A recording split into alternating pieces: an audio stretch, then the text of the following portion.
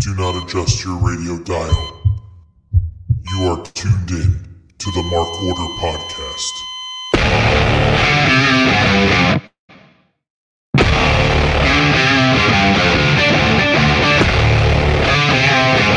Join the Mark Order.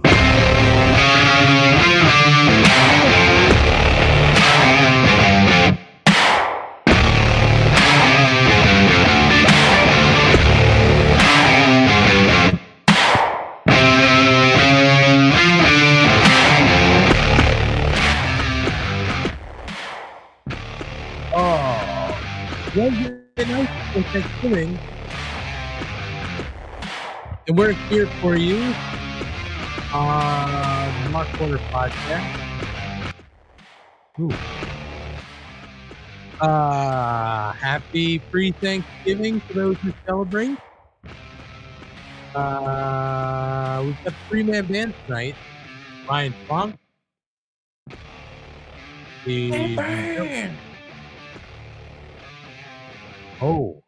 Double gun. Hate the twirl. Lose the twirl. And Aunt Money here on your pre-Thanksgiving edition of the Mark Order Podcast. So we thank you for joining along with us. It's been a crazy week in the world of AEW, so we have a bunch of stuff to talk about. So we'll keep the banter brief here at the start. Ryan, are you ready for Thanksgiving? Are you preparing the turkey? I'm preparing the turkey, and I should be ready.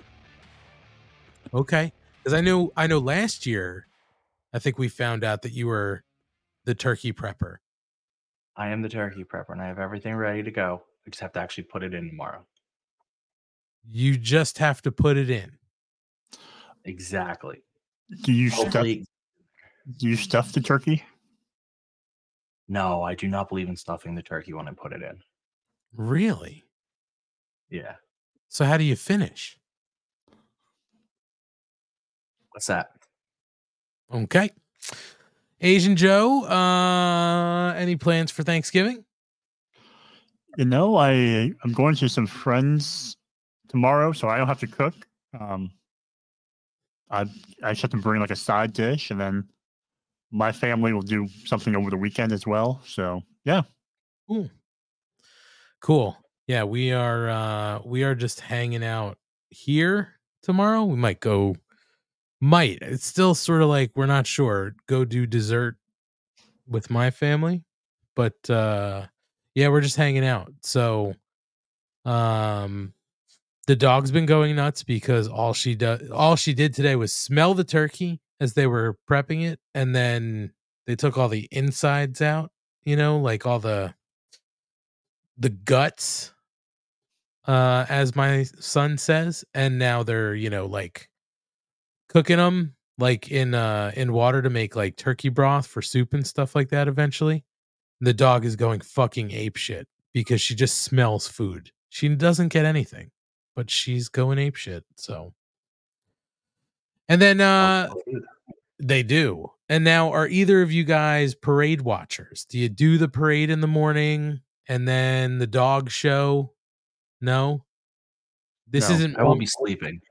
This isn't the mummers thing, right? That's fuck the mummers. What? I hate the mummers. Stupid. Ryan, that's the wrong thing to be saying in your area. I would say it to their face. I think they're stupid. Wow. Okay. But is that a Thanksgiving or is that just New Year's? That's just New Year's. Oh, okay. All right. So no parade watchers. That's fine. Just wondering, seeing what you guys do, what your traditions are. Monday night, I was on the Wizards briefly in the 9:00 hour. Matt tried to get a Thanksgiving discussion going of what's your favorite, what's your must have for dinner? Turkey. So, well, I mean, that's for dinner, but like a side dish or anything else accompanying the turkey? Mashed potatoes and stuffing. Mashed potatoes and stuffing. All right. All right. I'm with you there on the stuffing. I do enjoy a stuffed bird, though. No, I can't remember. Do you guys, when you build your plate of Thanksgiving food, Are you just throw it all on a plate and stack it up, or do you divide it up like so nothing touches, or what's your game plan?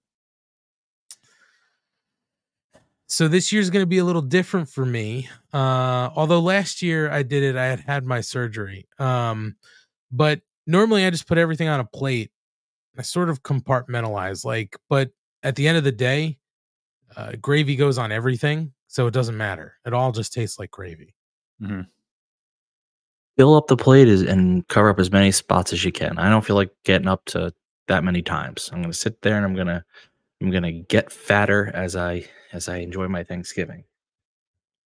Real quick though, I want to say happy Thanksgiving to SJ. Well, she she doesn't wished us a celebrate. happy. Well, she's a Canadian. She must, because she experienced the Macy's parade in 2014. So like that's celebrating. Matt Scott George saying Matt was a little tipsy Monday night. Correct. Very true. And Very true. And then I must answer Gordon Post's question of what is a mummer. Weirdo guys who dress up in Philadelphia on New Year's Day in a parade, and they dance around to weird music like banjo playing. I'll find one for you. They play banjo and then they like wear these crazy costumes. There is a reason for it, Ryan, and I've heard it before. I've heard Big J Okerson talking about it, but I don't remember exactly the reason. Whatever the reason is, it's gone, long gone. Yeah, it's whatever. Now, are you guys more sides people? As we're looking up the mummers, and I don't mean to do the cliche Thanksgiving talk, but we're on it. Are you guys more sides people or turkey people? I'm a side person. Sides. Yeah. I used to love doing a lot of sides. Like I would just go ape shit with stuffing, but I can't do it anymore. I can't. So I'm going to stick to turkey again this year. Have a little bit of potato, a little bit of stuffing. It'll be good. But the so Ryan, I'm sure you know here, like ShopRite. Yeah. I don't even know if that's a coast to coast thing, but ShopRite does the free, you spend X amount of money during the year, or you get points on your card or whatever, and they give you the free turkey. So since we're home this year, we were like, we'll get the free turkey. And you could get there's a mummer, by the way. That is true. Why? It was clear. Why isn't it clear? It was clear when I saved it. That's weird. It's okay, Ryan. I'm going to put you full screen just so that people can see. You get the idea. It's haunting. It's really weird that it didn't save clear. Yeah, they wear these bright costumes and play banjos and saxophone. There are some drums. And there's like buttons and bedazzled shit. Yeah, it's pretty wild. It is the stupidest thing in the world. I'm very confused. But the free bird, I think they said you could get 12 to 21 pounds anywhere sort of in there. And I was like, we're going as big as we possibly can. I was very proud to find a 20-pound, 6-ounce bird sitting there waiting. So we went right up to the limit, baby. We're gonna have turkey soup, turkey hash, everything. So I'm looking forward to it. Anyway, guys, I'm glad that we've got Thanksgiving set. And why don't we dive in, because we've got a bunch of stuff to talk about. The pay-per-view was Saturday, Full Gear. We did a preview show that we put on Saturday. Obviously, we weren't live because there were a couple things that were announced on Friday evening after we had done our pre-show predictions. So we missed a couple matches, but we're here to dig into everything that happened and sort of go through the pay-per-view. We've all seen it. If you haven't seen it, I would suggest you check it out. The action in the ring was good, but let's dive right in, guys, and cover as much as we can. So in the 0 hour, we had Eddie Kingston versus Jay Lethal for the Ring of Honor World Championship. And Eddie Kingston did win by pinfall with the back fist to the future to retain his Ring of Honor World Championship. Post-match, he grabbed the mic up the ramp and cut a little promo telling us, there's a lot of shit coming up. So stick around or order the pay-per-view, and then called Stokely Hathaway a bald-headed bitch. So Eddie being Eddie. I don't know, guys. Anything you want to call out about this match? To me, it wasn't terrible, and I didn't think Jay Lethal had a shot in hell. So, You forgot to mention Ortiz and Eddie. Oh, that is right. I totally forgot. Fill it in, Joe. Now that you brought it up, go for it. So yeah, we got to see what looks like the reunion of Ortiz and Eddie back on the same page when he came down and helped clear out some of the other interference on the outside from the Lethals. What are they called? Team TNA. Right. Yep. So that is good, and we'll see what happens with that program. Yeah, that should be interesting. And I mean, I think we all got a match that we thought we'd get, right? Like, this was one of the ones that I think was announced late. So we didn't really talk about it in the predictions, but, Eddie's hanging on to it. We will clearly find out what happens with this belt. We'll talk about it a little bit coming up about what they're doing with the Continental Championship tournament. But Ryan, anything special you want to call out about this match? If not, it's okay. I mean, it wasn't anything. Not this match. It predictable outcome, kind of just like an Eddie match. It was fine, just kind of predictable. Sure. Next up in the 0 hour was Buddy Matthews versus Claudio Castagnoli. This was another one that was announced late. And coming to the end, Claudio Castagnoli did win by submission with the sharpshooter. Post-match, he offered a handshake to Buddy, but Buddy did cold shoulder him and walked out of the ring. So it's weird. They're doing this thing where it's almost like Buddy's torn, but I don't know what would lead Buddy Matthews to be torn about, sort of like House of Black versus anybody else. I thought the match was perfectly fine. I mean, Buddy Matthews is great. Claudio's great. It was a fine match. It really could have gone either way with the outcome. But I just don't know, where are we going with this? Is this going to lead to anything else? I mean, I guess the BCC is sort of, or could be feuding at some point with the House of Black. So, I guess this could sort of be a start for that, but I don't know. It was an entertaining match. I don't really have much else to say. I just don't understand what's up with the sort of like Buddy Matthews being torn about what to do here.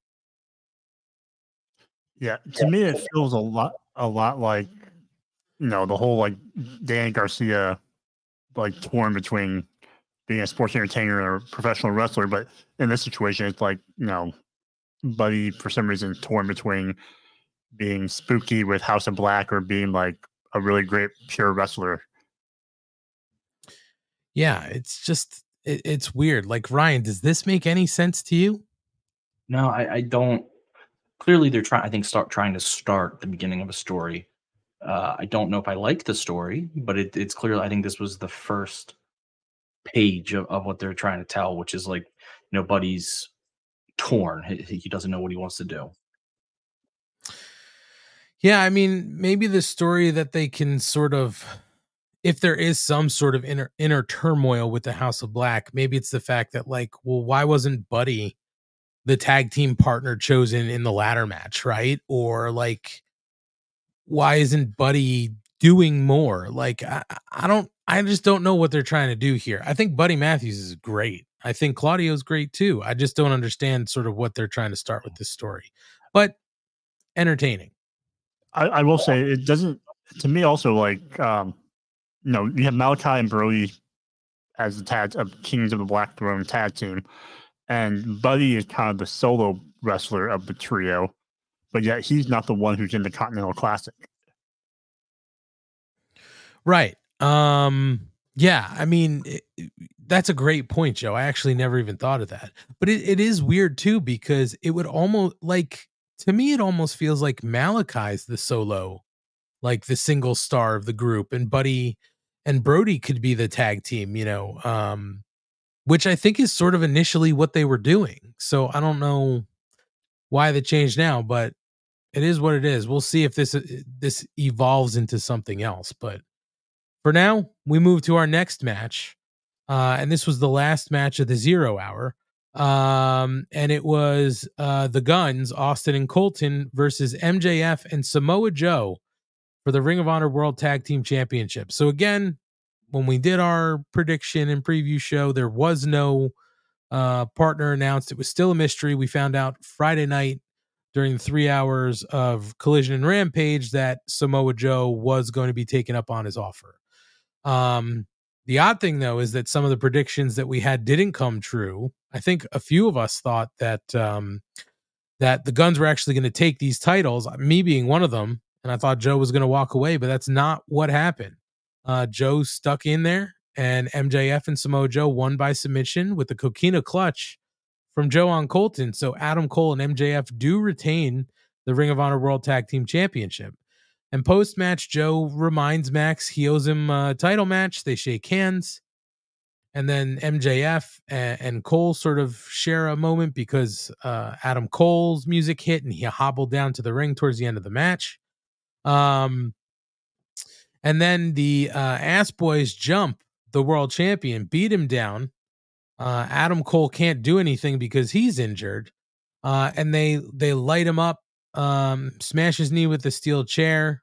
They Pillmanize him around the ankle, and medics come down to ringside with a stretcher to take MJ off. And basically, he leaves, and he's yelling to Adam as he's being loaded into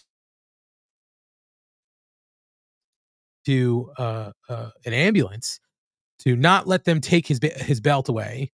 And Adam Cole basically says, "You got it, Max. I'll do everything I can." So we'll get to that story in a minute. But as far as this match goes,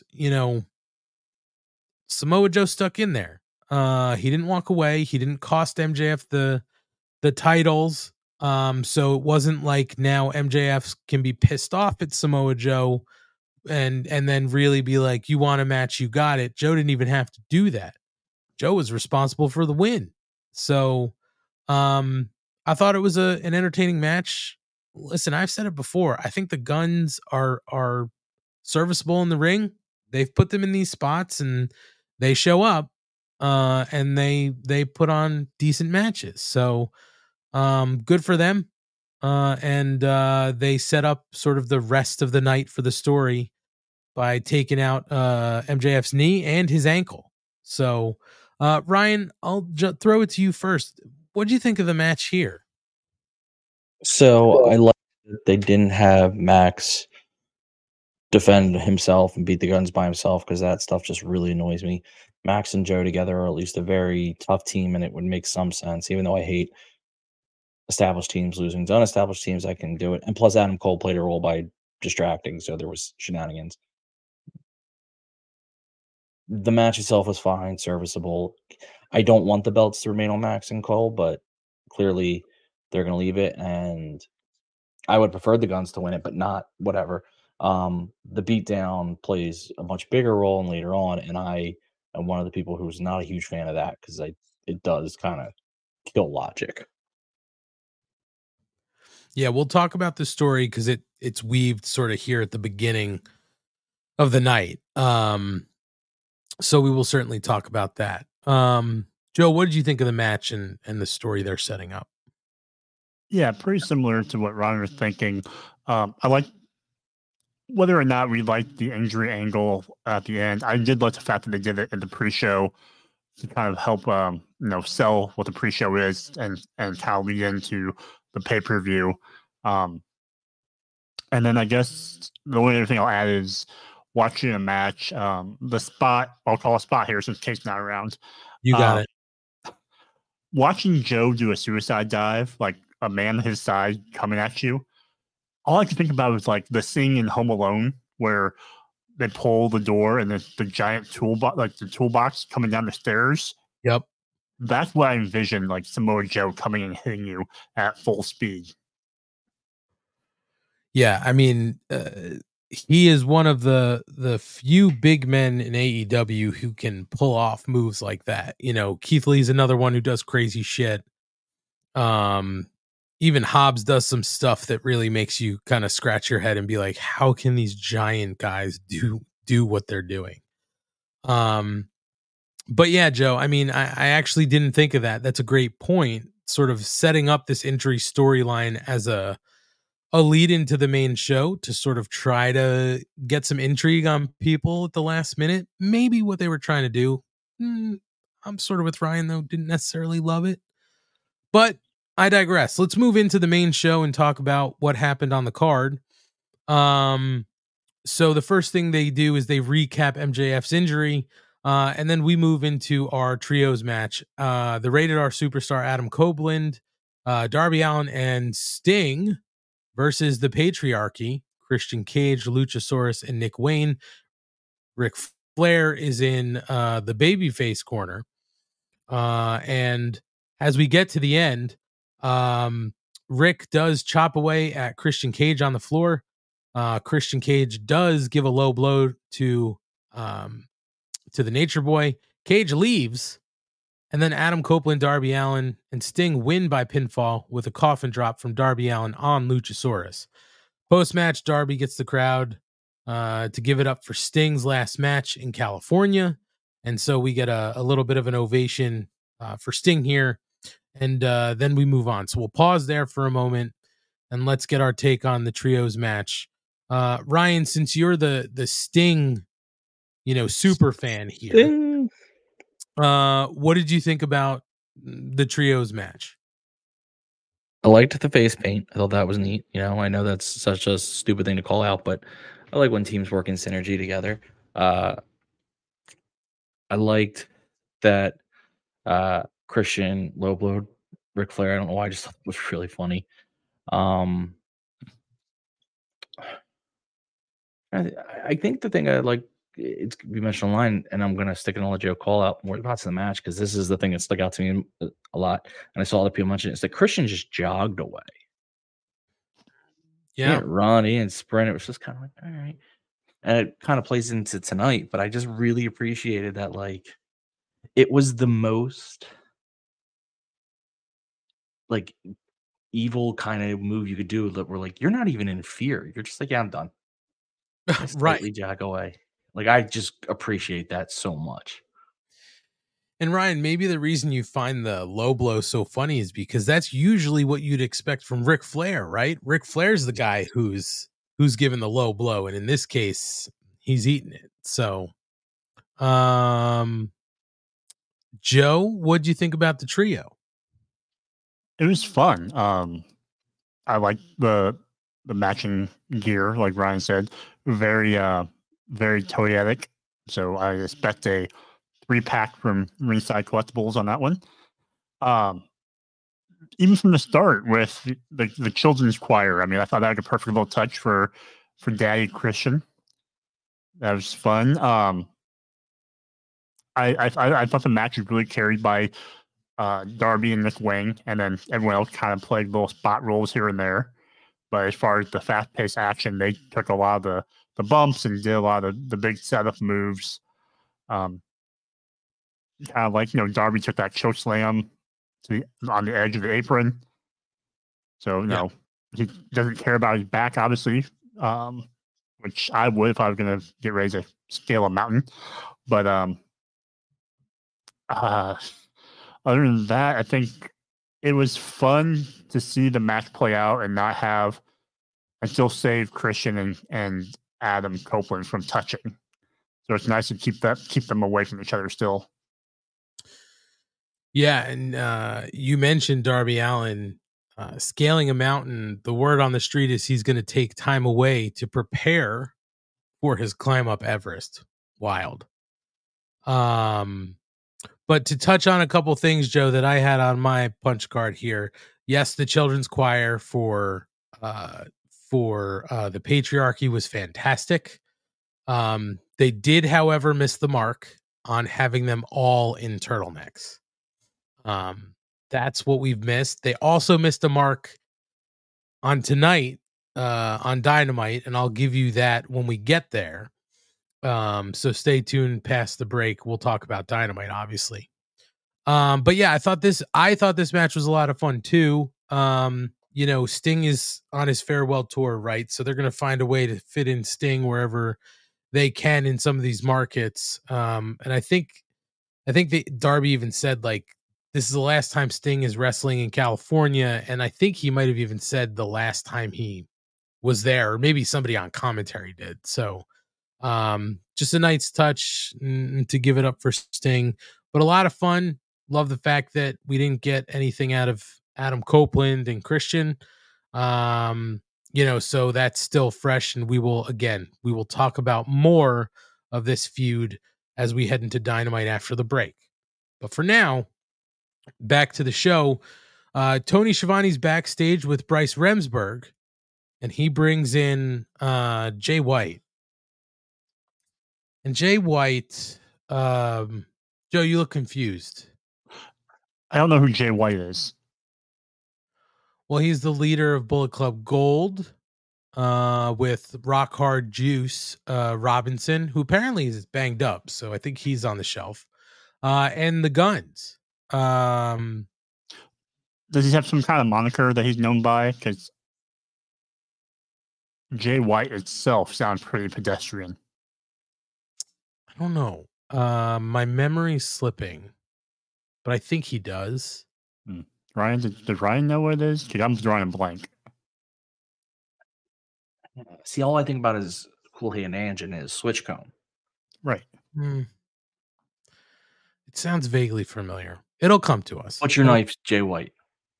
Who? Butcher Knife? Oh. Yes, got it. That's got to be it. Maybe Rambo Knife. Either way. So he's back there with Butcher Knife Jay White. And Jay is yelling about being champion. Tony tells him to settle the hell down, which was pretty funny in my opinion. And then he hates to say it, but unfortunately MJF is injured and cannot compete to defend his title against Jay White. And the match has been canceled. And that now Jay White is the champion by default. But Adam Cole enters. And he says there's no shot in hell Jay is leaving the arena with Max's title. And he made a promise to his friend, and he's going to keep it. He already spoke to Tony Khan. If MJF can't defend the title, Adam Cole says he's going to do it for him. One leg or not, tonight's main event will be Jay White versus Adam Cole. And Jay reminds him he took him out once before. And if he wants to stick his nose where it doesn't belong, he can breathe with the butcher knife. So, this is where things get weird, right? Like, I don't know if this is just Joe. Again, since you said it, it didn't even hit my brain. Where you said, "Oh, like at the end of the show, maybe it builds a little intrigue, blah blah blah, gets people to buy the show." Maybe they're trying to do the same thing here. I have no fucking clue. But they did make it official. They did put a graphic out on social saying that the main event is Adam Cole versus Switchblade. Wait, is that it? Switchblade? Oh, that feels good. That feels good. So, guys, I mean, I don't know. I don't even know what to ask because this was fucking weird, man. Like, it seemed really weird. I didn't like it. I truly didn't. I didn't like hate it like a lot of people really were like, fuck this. I fucking hate it. It's fucking stupid. Like, I get it. It's dumb. I didn't love it. I didn't like hate it beyond everything else. But it was so weird to me that you've been building this for like 2 months. Everybody's bought in. And then you switch it like this. Seems really weird. Did it? I mean, I can't be the only one thinking that. It's just so weird. I don't. They're clearly attempting to get to, and I don't know. if they're doing this in like a meta way that we're just not appreciating. But there's clearly an attempt to have MJF embrace all of the babyface tropes, and one of those tropes obviously being extreme injury. So, but then having Adam Cole be a substitute, the whole thing just didn't make sense. There literally was no logic. Yeah, I mean that's it. No logic. This was, I hate to say it, this was very WWE booking. It was a choice, and for right or wrong, it was a choice. And the thing that really didn't make sense to me, and I think I've heard the argument before among other people who've reviewed the show, was how could Adam Cole replace MJF when he has a worse situation than MJF already? Like, how would he even be medically cleared to be in the main event? And Tony Khan be like, "Yep, let's book it. We'll make it happen." Like, Right. That part. Like, there's so many holes you can poke in this logic. Yeah, no, I'm with you. It's really weird, but at the same time, and I'm not even trying to find a way to make it work, but I'm just trying to think through this. It's like everybody had to sign on for this. Like, you don't just, it's not something that comes from the top, because we know that's not necessarily the way they work, right? So like, whoever, I would love to know who had the idea and then how they pitched it to the players to then be like, "Hey Jay, hey Max, here's what we're going to do. We're going to say it's Adam, and then we're going to do what we do later." And we'll get to that later. But it's like, it just seems weird that everybody be like, "Sounds good to me, let's do it." It just, odd choice, really odd. But we're going to continue to touch on it. So we're going to trudge forward. And our next match on the pay-per-view was Jon Moxley versus Orange Cassidy for the AEW International Championship. As we talked about it in our prediction show, this is sort of the vindication match, right, for Orange Cassidy, because he never got to beat Moxley. So that's what we're sort of going for here. And this was a pretty hard-hitting match. But Orange Cassidy does hit like 5 or 6 orange punches and then hits a beach break to hit the pinfall for the win to retain the AEW International Championship.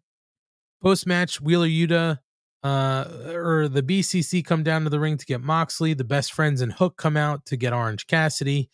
And there's a moment in the ring where Yuta and Hook have a brief confrontation. I think Yuta sort of shouldered Hook on the way out, and they both have to be sort of held back. And everybody keeps things sort of calm and cool. We will talk about Wheeler and Hook in the second half, so we're going to touch on this again. But Orange Cassidy retaining in what I thought was a pretty good match. And especially with no stipulations, right? Like, this wasn't an extreme match or some sort of ladder match or something crazy like that. This was just a straight up, grudge match. So I didn't have any problems here. I thought it was entertaining and a nice sort of second match to your night on this card. Joe, what'd you think about Orange and Mox? Yeah, it was surprised me for the outcome, because I think I picked Mox to win to, reestablish his title reign that he should have had. But I thought it was an interesting story. It felt more like, Orange enduring this brutal beatdown by Mox, especially when you have, Super Mox no-selling multiple orange punches. He almost felt like it's like like a horror movie villain, where it's like, you keep stabbing him and you think you killed him, but he keeps standing back up and chasing you. But so yeah, I was just kind of really surprised by the outcome that they decided to roll with Orange with the belt. And at some point, I feel like they need to get off him to someone else, because it's so linked to him now that the only time I think about that international belt, I think of Orange. Yeah, I mean, it's going to be interesting to see where it goes next, because Orange, you're right, Orange has been the face of this belt for so long.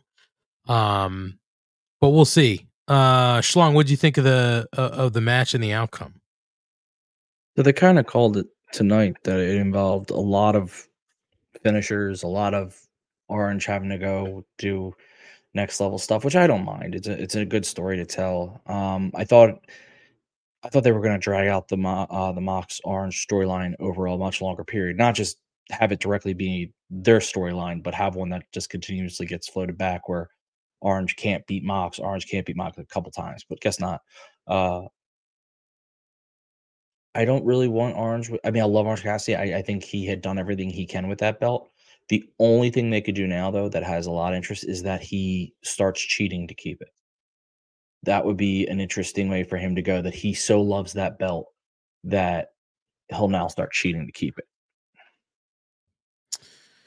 Yeah, I mean, I think when we talked about this, I think something I said was, I think we're going to see Orange have to get a little more violent, right? And I mean, he hits 6 or 7 orange punches, right? I mean, maybe we're starting to see him turn that. So, like, Ryan, to your point where you're saying, like, maybe we see him start to cheat because he loves that belt so much.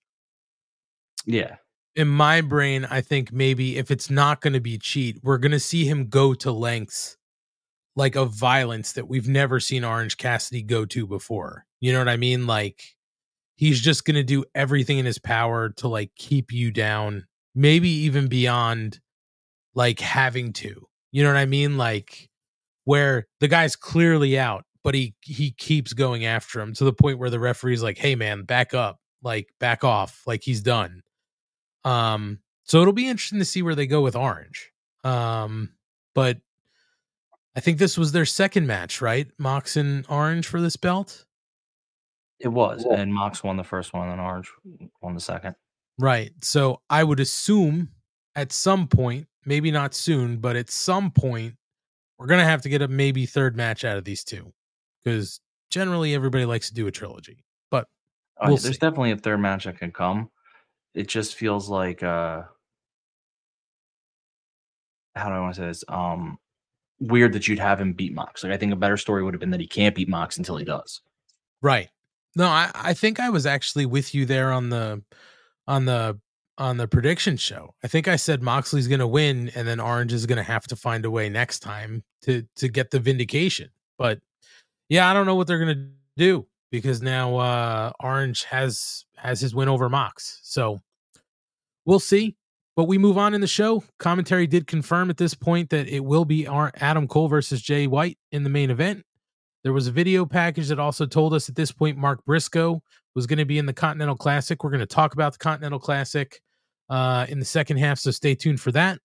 But the next match we get is the AEW Women's World Championship, Hikaru Shida versus Toni Storm. I'm sorry, Timeless Toni Storm, not just Toni Storm. And during this match, we see as we get to the end that Luther had a little tray with a bunch of trinkets on it, and Toni does get it towards the end. She sticks it in the back of her trunks. She blocks a katana, and then she is able to get the running hip attack on Shida in the corner with that tray in her back pocket, and she does get the pinfall to become the new and 3-time AEW Women's World Champion. Post-match, Mariah May does come down to the ring with a bouquet of flowers for the new champion. So we still see Mariah May as this, like, super fan of Toni Storm. And that ends that match in that segment. So, gentlemen, I think we thought that this match was going to go this way.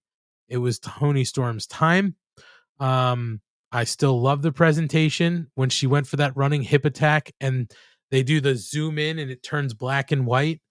Just fantastic. I like the move, actually, with the tray in her back of her hip pocket.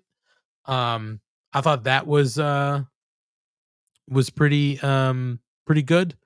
But I love Toni Storm as a 3-time champ. I thought this match actually was really good from the women, a good showing early in the card for where I thought this would be for the Women's World Championship. But I thought this match was really good. Ryan, I'll throw to you first. What'd you think of the women here? So it was a good match. It was a little quick. It sucks that Sheeta didn't have a longer run. That stoppage for Saraya really broke things up in an odd way. Because realistically, it reads like it should be it reads like it should be one long Sheeta title reign instead, but now we have it broken into two halves. So that sucks. I liked, like you said, I liked the tray on the in the tights, but the problem was obviously it became quite visible quite quickly. So it's just one of those things that happens. I'm not actually that upset about it. Things like that happen. I like that they tried it. I love that Aubrey was ready for the shoe. You know, got to be ready for the shoe. But it was her time. I mean, if you didn't pull the trigger now, you really run the risk of burning this character out before you maximize the possibility. So you had to do it. She is as over can be. And also, let's just be fair here. She is one of their most complete wrestlers that they have. She can talk and she can wrestle. So it's not like you were striking hot with someone who can't back it up. She is by far one of their most complete wrestlers. So both things make sense to me. Yeah, I mean, I agree with you about the tray. Like when it did start to slide past her shorts into her stockings, like, yes, it was very visible. But I mean, let's suspend that for a minute because it was a perfect way to do this, in my opinion, right? She tried the shoe. Aubrey took it. She had the second shoe ready to go. Shoe didn't do it. So now she uses the tray and she gets the win. She's a heel, right? She's going to win by a heel tactic if she can't do it clean. So this all made sense for the character. I also loved at the end of the match when Luther came in and picked her up. I think commentary was like, did you see that? He took the tray right out of, right from her in that moment. Like it was just perfect. It was perfectly done with that. Luther's been a great addition because RJ couldn't go to the ring with her and RJ wasn't gonna cheat for her. So he gets to maintain his interviewing role while Luther gets to play, the butler that she needs for that kind of stuff. Yeah.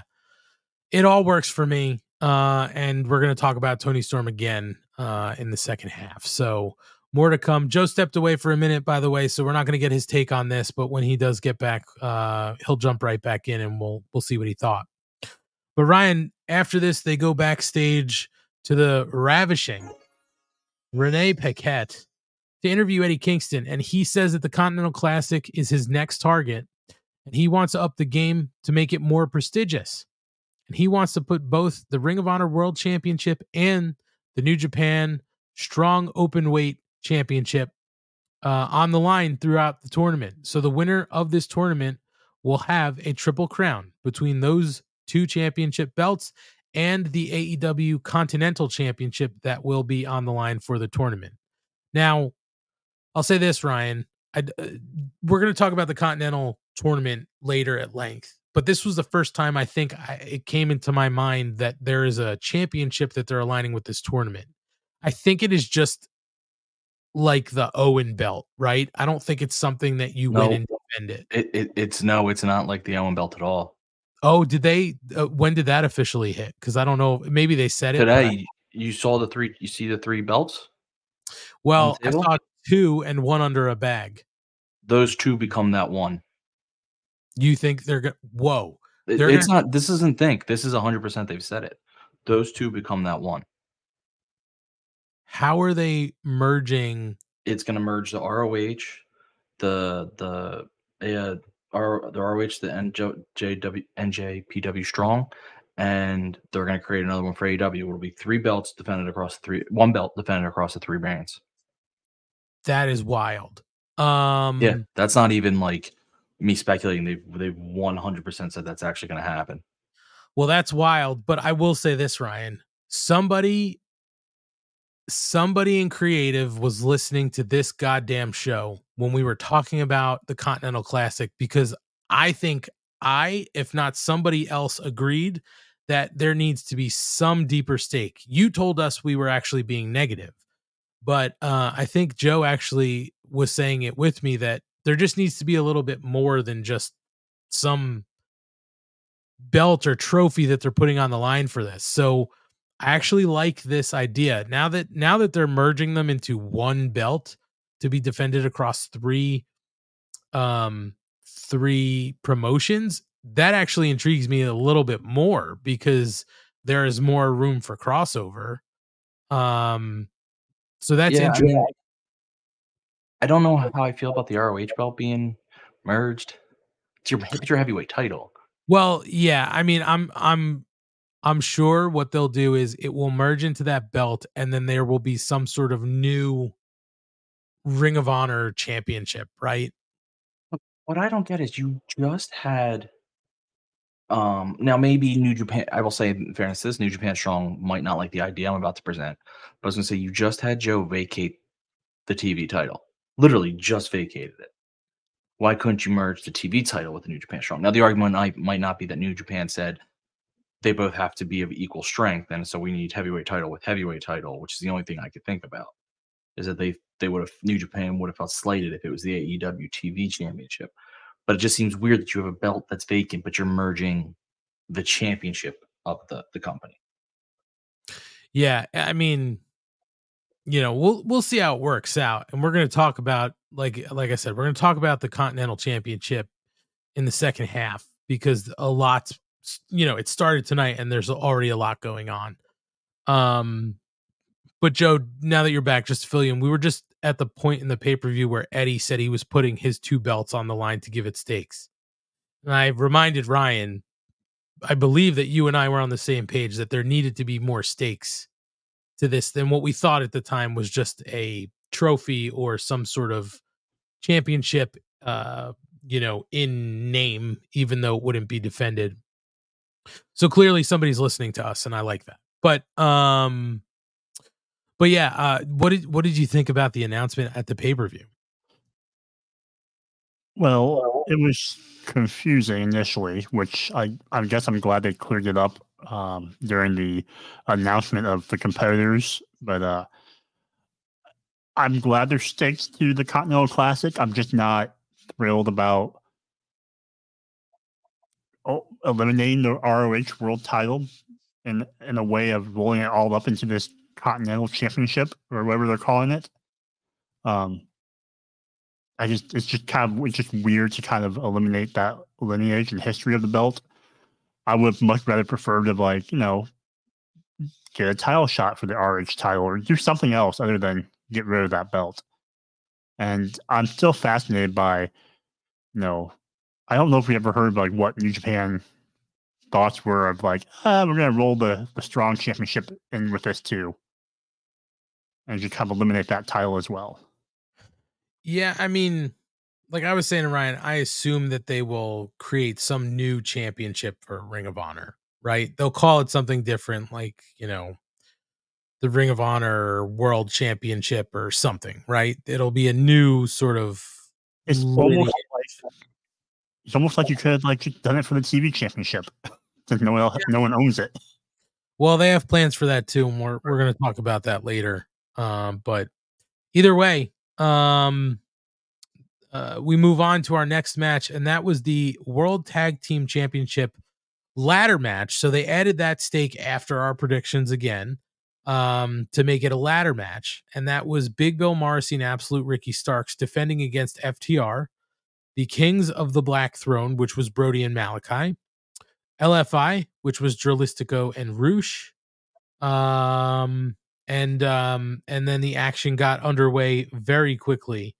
But as we boil down to the end of this match, Big Bill and Absolute Ricky Starks win to retain the AEW World Tag Team Championship. They're able to retrieve the belts to retain.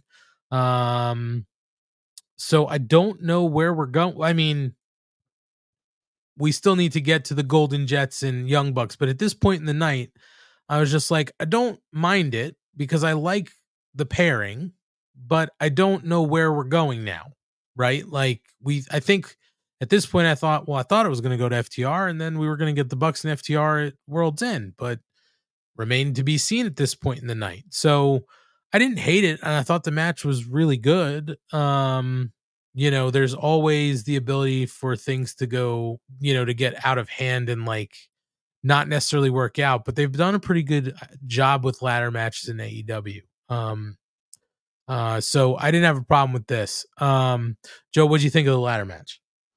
Yeah, with the number of teams involved, I thought adding a stipulation was good just to make it a little bit extra spicy. I also thought FTR were going to win this to set the Bucks rematch up, but I think we're going to be doomed to get the Golden Jets as champions down the road. But lots of good ladder spots, ladder usage. I think all the spots I had listed had to deal with people falling on ladders somehow. Whether it was Cash pile driving Black on the ladder, or the Gonzo bomb on Durlistico on the ladder. I thought he was dead after that one. Yeah, that was wild. But and other than that, the only other thing I think of that was on my notes was, good old meat slapping with Big Bill and Brody. Yeah. A lot of action in this match. Ryan, what did you think of the ladder match? Match was wild. I mean, everyone seemed to pull out all the stops.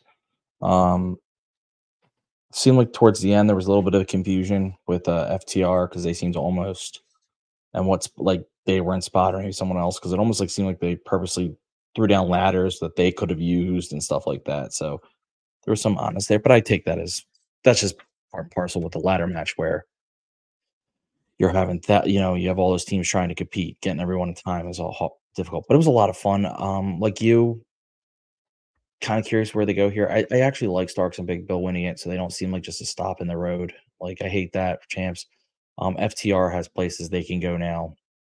I actually think it's good they didn't win because kind of redefine them a little bit.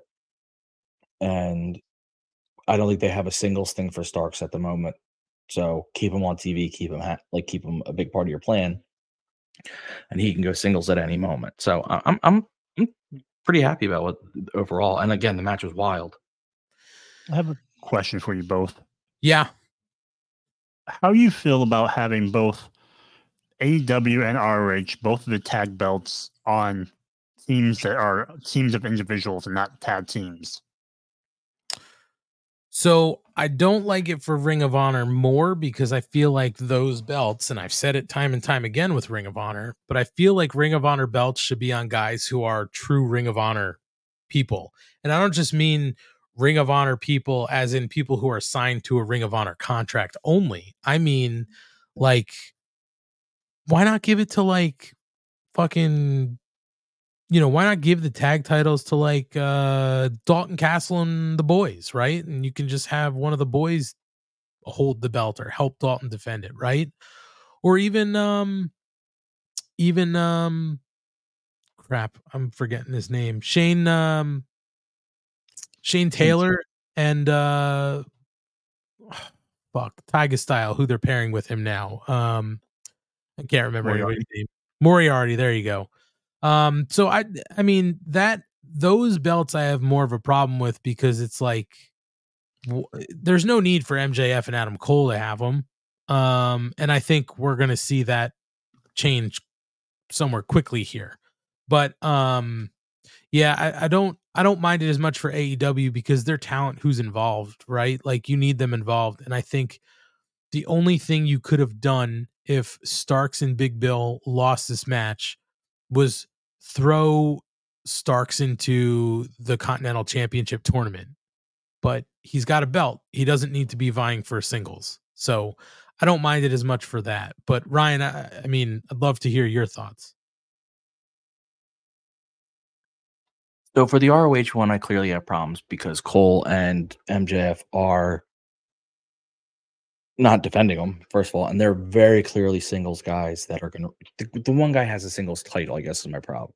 If MJF didn't have a singles title, I wouldn't have as much of a problem because you saw Hangman and Kenny have the belts early on in AEW, and they were a tag team. That's why I don't mind Starks and Big Bill as much because while initially it felt thrown together, now it feels like they're a team. Like they're two guys clicking and getting.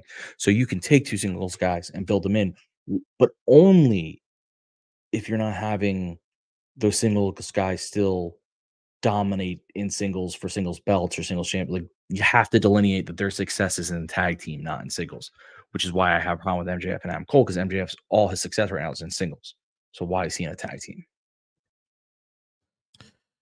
Yeah, I mean, and we're going to talk about MJF and Adam Cole again. You know, we have the fallout to discuss, so I have some thoughts on what's going to happen with like maybe Ring of Honor. But yeah, don't love it, Joe. Short answer, I think, we don't love it. Well, I mean, I'm assuming you don't love it either.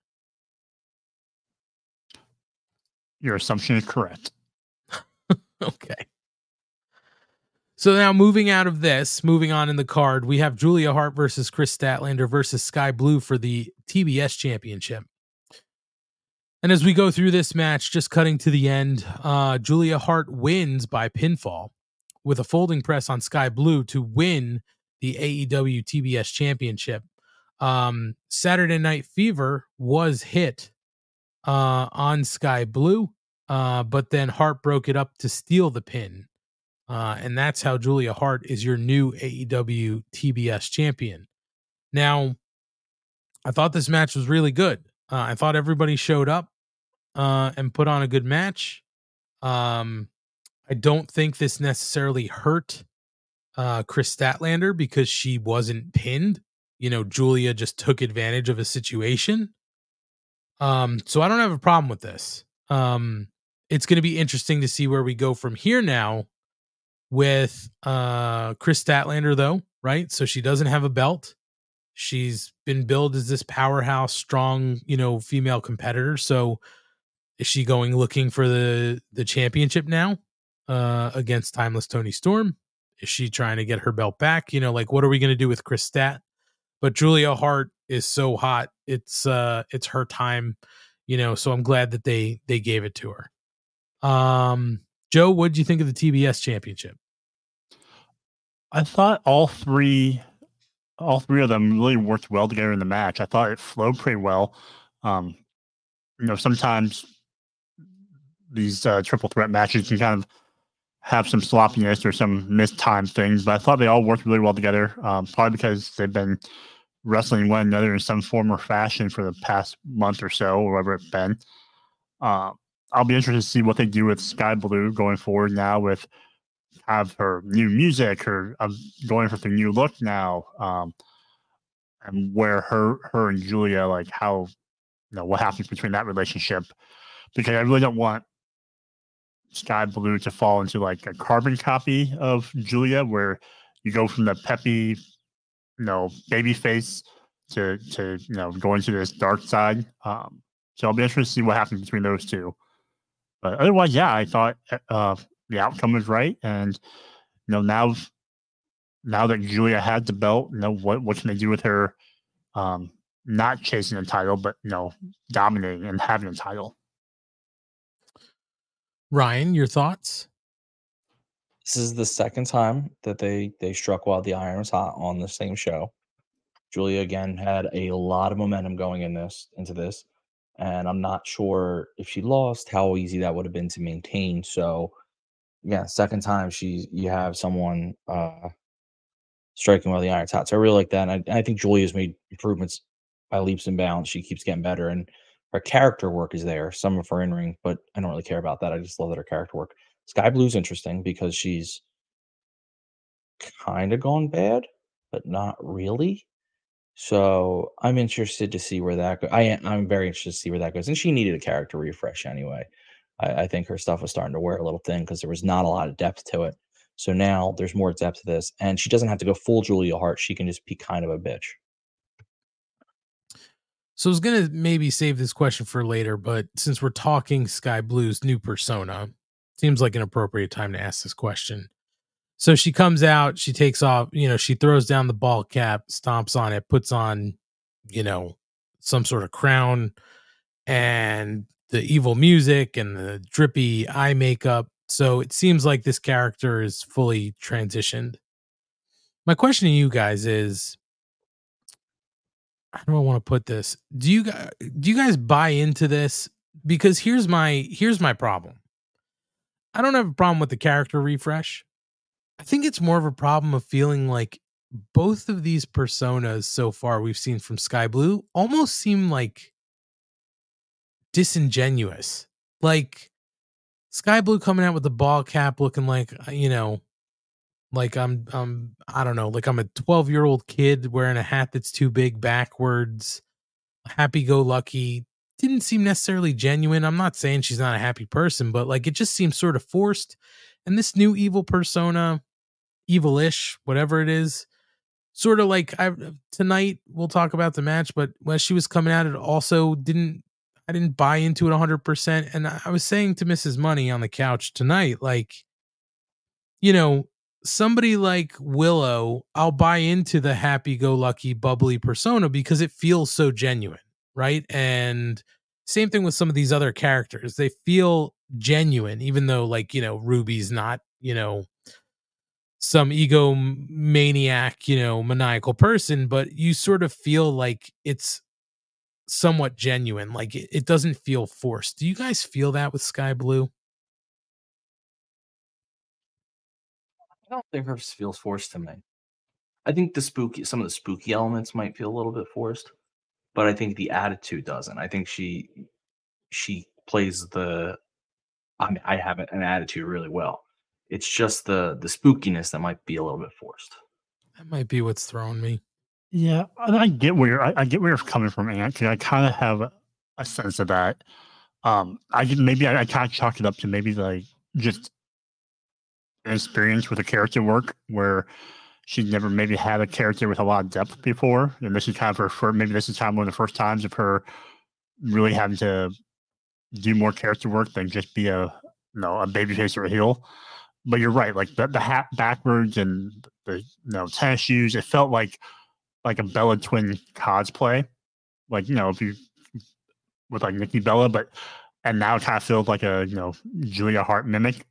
But I'm hoping that given time, much like her in-ring ability, her in-ring got better over time. I'm hoping that she'll sink her teeth into this character and everything will kind of align in a few weeks.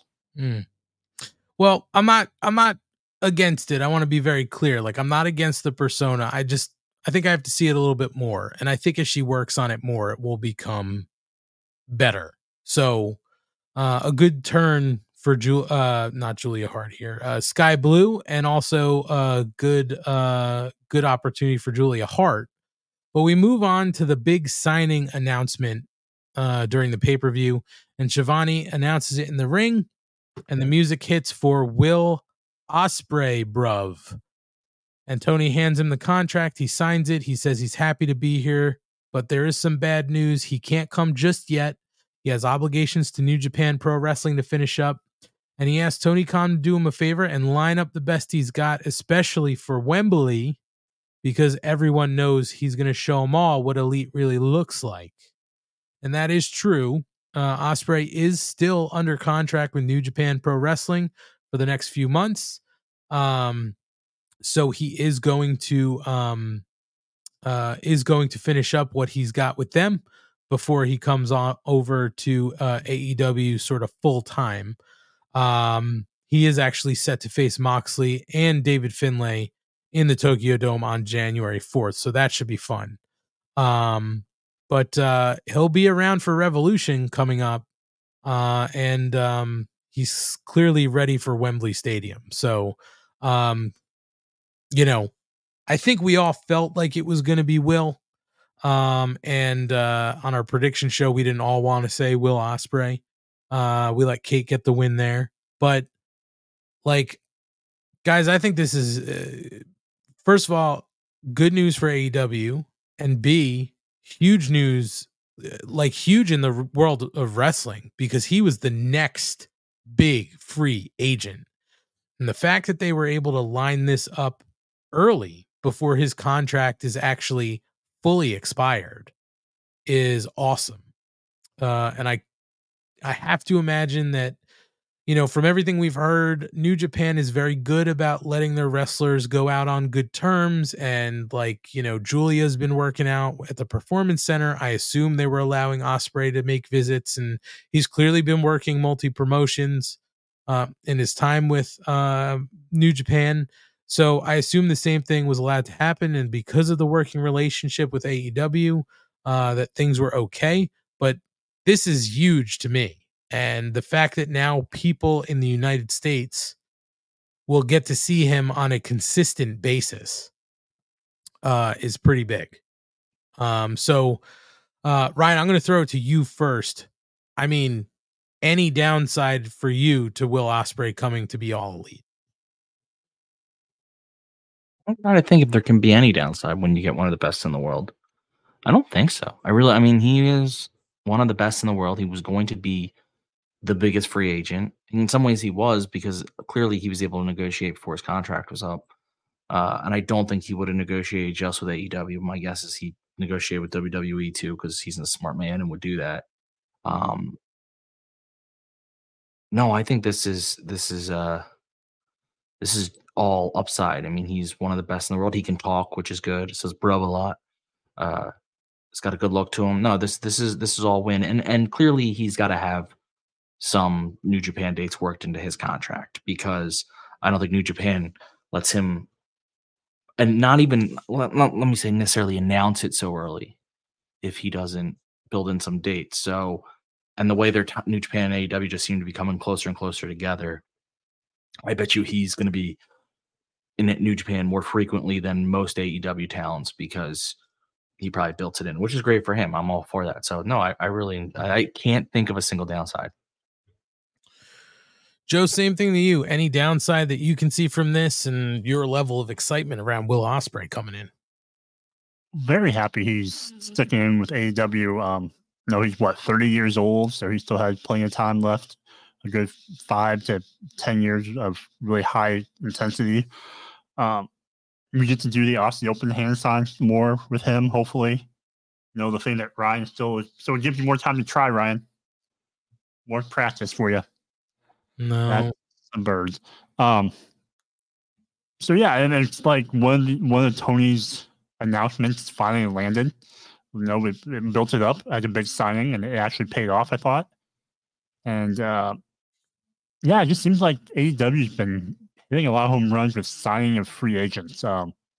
Whether it's Ospreay, Jay White, re-signing Kenny again, and it's hard. I can't remember the last time that they didn't sign arguably the highest free agent, on the market. I mean, unless you guys think of one that they missed out on that they wanted. No, I mean, I think at the time when Cody not walked out, that's the wrong word. When Cody went back to the WWE, I think a lot of, maybe not, I'm not going to speak for everybody, but I thought that could have been a blow to hurt AEW and maybe get more talent to go over to the E. But it didn't wind up happening that way. AEW kept pushing as top, to the top as much as they could. Like you said, Jay White, now Will Ospreay, Mariah May is even a good signing for them. The one that AEW might miss out on is Julia. And it just seems like she's really closely linked to the E, which is great. Good for her. I think that if AEW got Julia, it would help them out greatly in the women's division, but they've got so much women's talent and so few storylines and things for her to be involved in that I wouldn't necessarily be mad. By the way, hi, Jesse Ozog. Hope you're well. Happy early Thanksgiving. Thanks for joining us. Ryan still won't wave. I don't get it. We'll not do it. So that was great news for officially hear that it's Will Ospreay. And then we move on to, man, I'm going to say it's the match of the night for me. There was a lot of good on this card outside of the stories, but man, this was the steal of the night. Hangman Adam Page versus Shane Swerve Strickland in a Texas death match. Their second match. And I think we said this is going to be good. It's going to be violent. But dear God, I was not expecting half of the shit that happened in this match. So much to the point, gentlemen, that Mrs. Money said to me at one point, "Good night. I'm going to bed. I think I'm going to be sick." Like, she couldn't take it. It was brutal. And I don't blame her. So this match had everything. First of all, Hangman connected quickly with the buckshot. And let's also remind people in the Texas death match, the way you win is that you don't answer the 10 count, right? So you have to really, beat down your opponent. This had everything. Staple gun. I mean, those spots were insane. The straight staples to the chest of Swerve and letting him sort of just sit there to show everybody the two staples in his chest. Then stapling papers to his shoulders, stapling a finger painted picture to his cheek. Insane. There was, barbed wire. There was chairs. There was broken glass. There was a cinder block. And so much blood. And in one of maybe the most insane moments I think I've ever seen, and we've seen guys like lick blood off people's face or swipe their face and then lick their hand. But literally Adam Page like laying underneath Swerve as Swerve is on all fours, opening his mouth, just letting the blood pool in his mouth that was running off of Swerve, and then, spitting it into the air.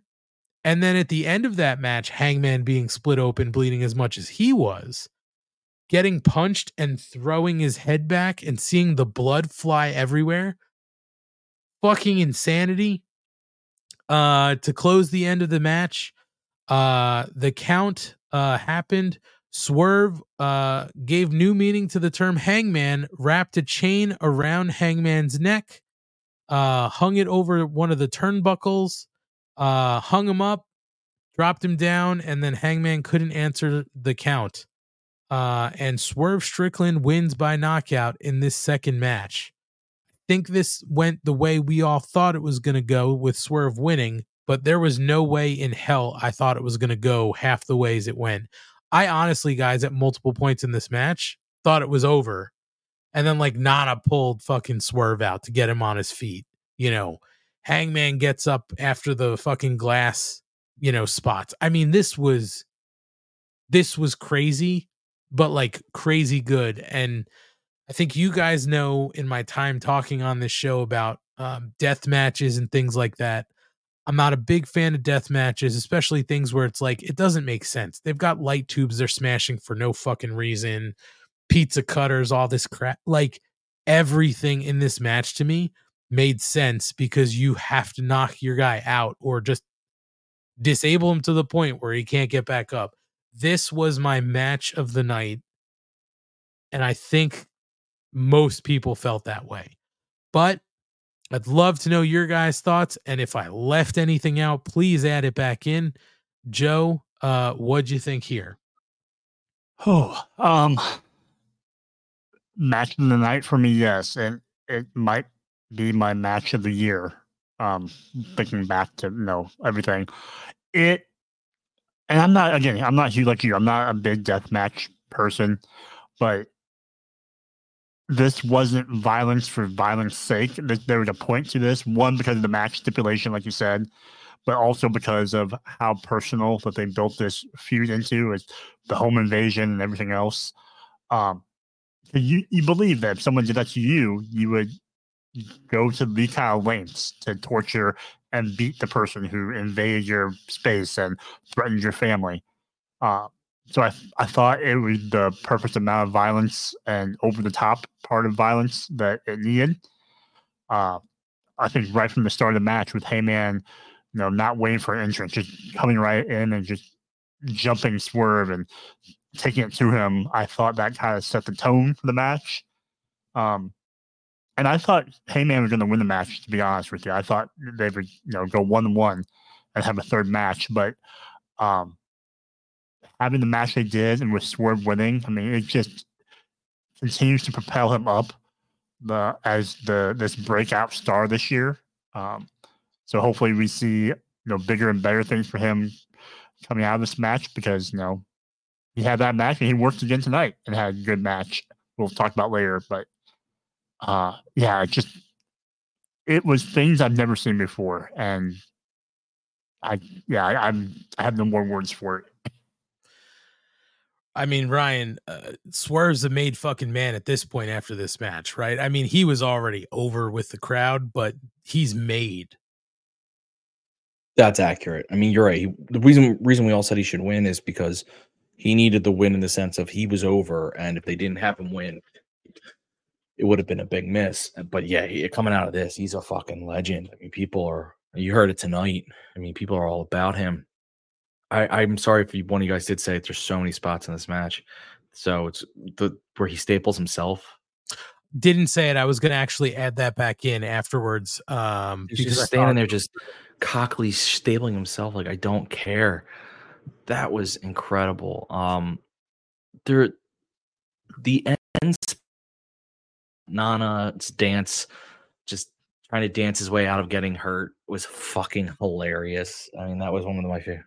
Can I also add one thing, Ryan? I'll let you get back to it, but another spot that I didn't add, I don't know if you were going to say it, so I'm sorry if I'm stealing this. One of the most brutal to me that maybe seems innocuous, the barbed wire chair shot where Hangman was sitting on top, facing outside the ring, sitting on top of the turnbuckle, where Swerve hit him in the back and the barbed wire wrapped around Hangman's face and neck and got caught. Yes. As he pulled the chair away, that got me. I was like, holy fuck. That actually looked real bad, because incidental stuff like that's where a lot of real damage could take place, because with stuff you're not prepared for. The ending just looked so brutal with the chain around his neck, and you have him, losing consciousness, covered in blood, and then you have Swerve behind him, a maniacal smile, covered in blood. That image should just go around forever, because that's how you end that match. That's how you end a Texas Death Match that had that much anger and that much heat to it. Because otherwise, in a lot of ways, Hangman wouldn't stay down. Swerve wouldn't stay down. So the only thing you could do is quite literally practically kill the man. Obviously, they did protect Hangman a little bit, because there was that moment where Swerve was gonna be out for the 10, and Nana pulled him out, and that's when Nana got hurt. But this was just a really good Texas Death Match. I mean, I'm trying to think. You guys named so many, and there's just so many spots, but I will forever Swerve standing there stapling himself. It's like, oh, this is the moment you became the guy. Like, you're a legend. So I'm excited for what's next for him, but my God, that fucking match. And it was a shock too. I know I mentioned the glass, but it's a shock when you see the black bag come out and you're like, oh fuck, Tax. You're like, oh God, like Tax already get me. But then when he poured it on him and it was glass, I was like, oh no, it might be worse. Like, or when Swerve, he did a 450 to land on his stomach on the back. Yes. Like, he could have done his stomp, but he was willing to get hurt to make it worse. Like, Jesus Christ, like, that is the next level. It was great storytelling which you sometimes don't get in a match like this, right? Sometimes there's like no storytelling. It's just, let's hit a crazy violent spot after crazy violent spot. But everything they were doing here made sense because of the story they built. Hangman, his house being invaded, and the hate that he had for Swerve, it just was perfect. There's gonna be a third. I don't know how they're gonna top this for a third match. somebody's gonna have to lose a hand or something. I have no fucking clue, but like, I look forward to their next meeting, and it's just gonna be a lot of fun. But we're not. I hope we don't get it for a while. Swerve's in the tournament now, so we know we've got like 5 weeks where he's got to be doing the tournament thing. So let this cool down, pull it back up at another time, and let's see it. This was fantastic. My match of the night, Joe, I'm also with you, could very well be match of the year, right as we get sort of to the end here. But let's move on. 2 more matches left in this pay-per-view. The Golden Jets versus the Young Bucks. This is for the number 1 contendership to the AEW World Tag Team Championships. And just getting to the end here, the Golden Jets win by pinfall with the One-Winged Angel from Kenny on Matt Jackson. That ensures that the Jets will be allowed to continue teaming up and earning the Bucks title shot for the World Tag Team Championship. Post-match, the Bucks did have a temper tantrum. They refused to shake Kenny's hand. And we're going to talk a little bit more about the Bucks, and what's going on with them in news and notes. So more to come on the Bucks, but I don't know, guys. Like, at this point, it made sense. Like, the outcome made sense because I was like, if we're not getting Bucks FTR, like, I didn't want to see Bucks Big Bill, Ricky. I don't necessarily need to see Jets versus Big Bill and Ricky, but I guess I'd rather see that than the Young Bucks. I don't know. I thought the match was okay, but like, I don't need to see the Golden Jets long for this world. Ryan is snapping, but we can't. The Jets. I heard it versus faintly the Sharks. as he spoke there. Did you hear that, Asian Joe? As he was talking and snapping. Jets versus the Sharks. Jets. A little Sharks. bit. I Jets. understand what you're Sharks. saying. I know, get I'm it. trying to get the sound through. That's a great West Side Story reference. But as you're, I guess, Ryan, since you're the Broadway aficionado and a Jet fan, what'd you think of the match here? This was probably one of the lower matches of the night. Not that there was anything wrong with it. To me, the ending was all I really cared about. I loved seeing the Bucks throw a hissy fit. I thought that was amazing. It's clear they're going heel. They're doing everything online and offline to show they're going heel. NABTE being the guys they are. Love it. But that was the part I liked most, was that they threw a hissy fit, because I think that's a really fun. I think the Bucks are better heels. The match wasn't bad. Like, there's nothing I could say against it. Just, I don't think I remember a single spot from it, to be quite honest. I mean, it's hard to follow the Texas Death Match. You know what I mean? Like, Oh yeah, it had the death spot. No pun intended, even for me. It had the death spot. yeah, it was a tough spot to be in. Plus, you're right before the main event where everybody's like, what the fuck is going on? So, tough spot to be in. What'd you think, Joe? Well, first of all, I being the resident sneakerhead, I appreciate the Bucks outfits with the Lakers and the Kobe's on their feet.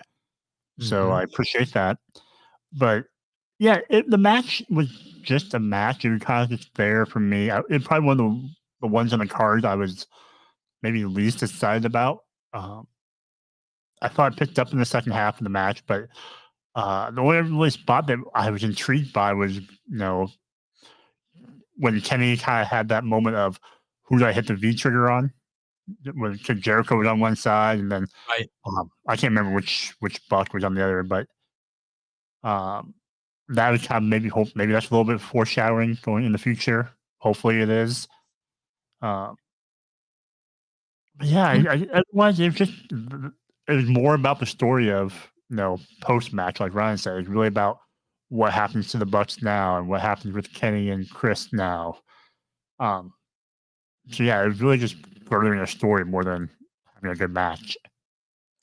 And Jesse does make a good point in the chat here. At least they put Kenny in that spot instead of a women's match. Very true. I think the way that they placed this was where it needed to go, because you don't want to sort of devalue, and it wouldn't devalue, but it would certainly derail one of the women's matches, right? Because it's for a championship. Plus, you have to follow that crazy fucking match, and the crowd is sort of like recovering, right? So you put 4 guys in the ring who've been doing it for as long as they have. They're gonna have an okay match without a whole lot of bullshit, and just let it sort of be what it is. So a tough spot, but we'll see where this goes with Big Bill and Ricky Starks and the Jets. So now we move on to the main event, and Adam Cole makes his entrance with his crutches.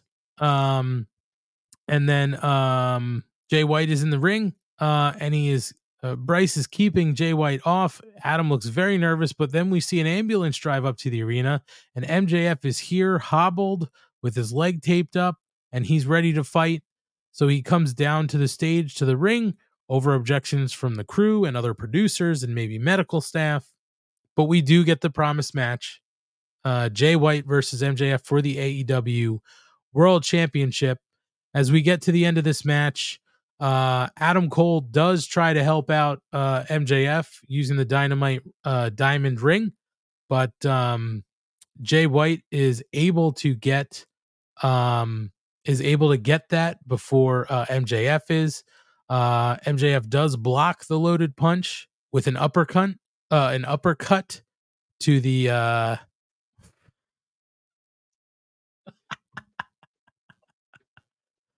I didn't even mean to do that. It just sounded like really bad. Anyway, an uppercut to the groin. And then the Bang Bang Gang comes out, but punches take out both ass boys. He blocks the Blade Runner right hook with the tuck of the ring. Bryce is on his feet because Bryce had been knocked down. And MJF does win by pinfall with that loaded punch to retain the world championship. Cole and MJF celebrate after the match. Best friends with 2 working legs between them. And that's the end of the show. And there's your main event. So again, guys, this weird fucking story that they had with MJF not fighting, MJF is fighting. Okay. And then we get the match. Like, I just still don't get it. The match went the way it needed to go. I didn't think we were going to get Jay White taking the belt off him, but it is what it is. I thought the match was fine. Storytelling with the leg, all that stuff, fine. Ryan, to your point earlier on with all the wrestling tropes, this is the next thing, I guess, that we haven't gotten out of MJF, right? The underdog overcoming adversity, even though he's cheating, like the scumbag he is, he's able to retain his title. So Ryan, you are grinning probably because I said uppercut. So why don't you go first? Can't get over that. Also, if it gets heard by anyone at GCW, Effie and Alley Catch are going to start using that as their finisher, no doubt. The uppercut. I would like a small royalty for that. Listen, the problem here isn't the match itself. The match itself was fine. It's the logic they put going into it. Again, why was Adam Cole going to wrestle when Max couldn't? Like, why could one be clear, the other didn't? Why would Jay White get the title if Max couldn't defend? Like, why does he automatically get the title? Why did you have to have Max go to I know they wanted the trope of him. Again, I understand what they're doing. There is a bit of a meta thing to this, where they wanted the trope of him driving the ambulance back, which has been done by faces a bunch of times. Like Stone Cold did it. Someone in AEW's done it too. I'm pretty sure Cody's probably done it too. But like it is a babyface trope that he's so hurt, but he comes back and I get it. I don't like it when it happens there, so I can't really like it here. I think Kate said it on something. He would have been better off staying just say he's in the back being looked at. Like, you could have him be hurt but never leave, because then the severity level changes. If you have to go to the hospital, it's severe. If you don't, well, maybe, or maybe, something like, listen, the reason they don't want him to wrestle is they're worried that he could make it worse or something like that. Like, you can make a story. Now, the irony is he actually did hurt himself in this match. He dislocated his hip apparently. So like there is a bit of he actually winds up hurt. So the story wise, it levels out that he can't wrestle after that match. But the match itself was great because MJF's a great wrestler. Jay White's a great wrestler. I don't think this fully buries Jay White like Kate thinks and some other people think. I don't. I think wrestling is weird enough that he'll get away with this. I don't. It didn't do him any favors though. I mean, it definitely hurt him in terms of like, why couldn't he beat a one-legged man? He's Jay fucking White. Like, he should have won. He should have won handedly. It would have all made sense if the Devils interfered in the match. That's where the logic would have worked. Where like if they come in, they hurt Jay White, it would have been cheesy pay-per-view. So I don't love it, but like at least there would have been logic there. So yeah, I mean the match was fine. I liked the match a lot, but the story around it sucks. You know, I didn't necessarily have a problem with Jay losing. I wouldn't go as far as like Kate had said to us via text, like Jay got buried. I didn't think Jay got buried at all. MJF cheated to win, right? So like he still, but after he took a lot, like that match, if he cheated within the first 10 seconds, he hit him with the ring because he caught Jay off guard. There's an argument there. It was an entire. Now there's an argument that Jay took MJF lightly, and so he didn't actually mentally get into the match, and then MJF took advantage of him. But really, the argument is that he should have hit him early. Even if you don't end the match there, if you hit him early with something like the ring or something, even if it doesn't end it, at least you level the playing field to start. I don't know. I didn't have a problem with it necessarily, like him not being able to beat him, especially because MJF did cheat. You know, he cheated to win, and he could still fight somewhat, right? I think Jay maybe took him lightly, maybe also was being a little cocky at certain points of the match. It happens. But Joe, what did you think of this? Are you also, I'll throw this question to you. Are you on the side of Jay got buried? No. I don't think he got buried. I think it wasn't probably the best way to book it, but I don't think he's buried. He Switchblade Jay White. I mean, come on. Wait, who? Switchblade Jay White. Thank you. And before I have a good amount of notes here, but before I get into them, what Jesse says here is the most Jesse thing he could have typed, I think. And it's true. MJF is kind of doing a parody of the babyface tropes that we talked about. He kind of lost me with morphing into the sublimation of the protagonist role, but I don't pretend I'm as smart as Jesse. No. But going through some of the things that I've noted from this match, I bless the announce team for trying to make sense of it, saying that it had to be defended, otherwise Jay wins by default. So at least we got some clarity around why the match was still happening. I can appreciate the fact they tried to cast some doubt on MJF not winning, because we all kind of thought there's no way Jay's going to win the belt off of him. I think it might have made more sense to have Adam, since Adam was such a staunch supporter for Joe, to replace him in a tag match. I think it would have made more sense for him to push for Joe to replace Max to defend the title in his place, instead of a one-legged Adam Cole. You should be like, hey, Joe, defend the title so you can win it off of Max. That would make sense to me. Right. I thought in the match itself, I thought, Jay White has some nice chops. MJF keeps pulling out little moves here or there that we don't see from him all the time. He had a nice little mule kick to the corner, to Jay's head. We talked about the hip injury and doing the elbow drop to the outside. Yeah. After the announce table broke, and still going through with that. Probably not the best business decision, but that's where they say he popped his hip. Yeah, so kudos to him for doing it. But Jay had a nice avalanche Uranagi, and then the that running cutter that over the top rope that MJF did. Yeah, wow. Another one that probably didn't help his hips. But I'm interested now in the fact what happened to Bullet Club Gold. Now that Juice is out for a little bit until probably end of the year, whatever it is. Jay kind of wrapped up in the Continental Classic. You had the Guns lose the tag team match. So you have built this faction up over the months here. So I don't know where you go with them now. And it's not exactly the match we all thought we were going to get when they advertised it. But I'm hoping that we can revisit this so we get a healthy MJF and a healthy Switchblade and give us the match that Switchblade, yep. Give us the match that we kind of expected and wanted instead of all this, the shenanigans that we got.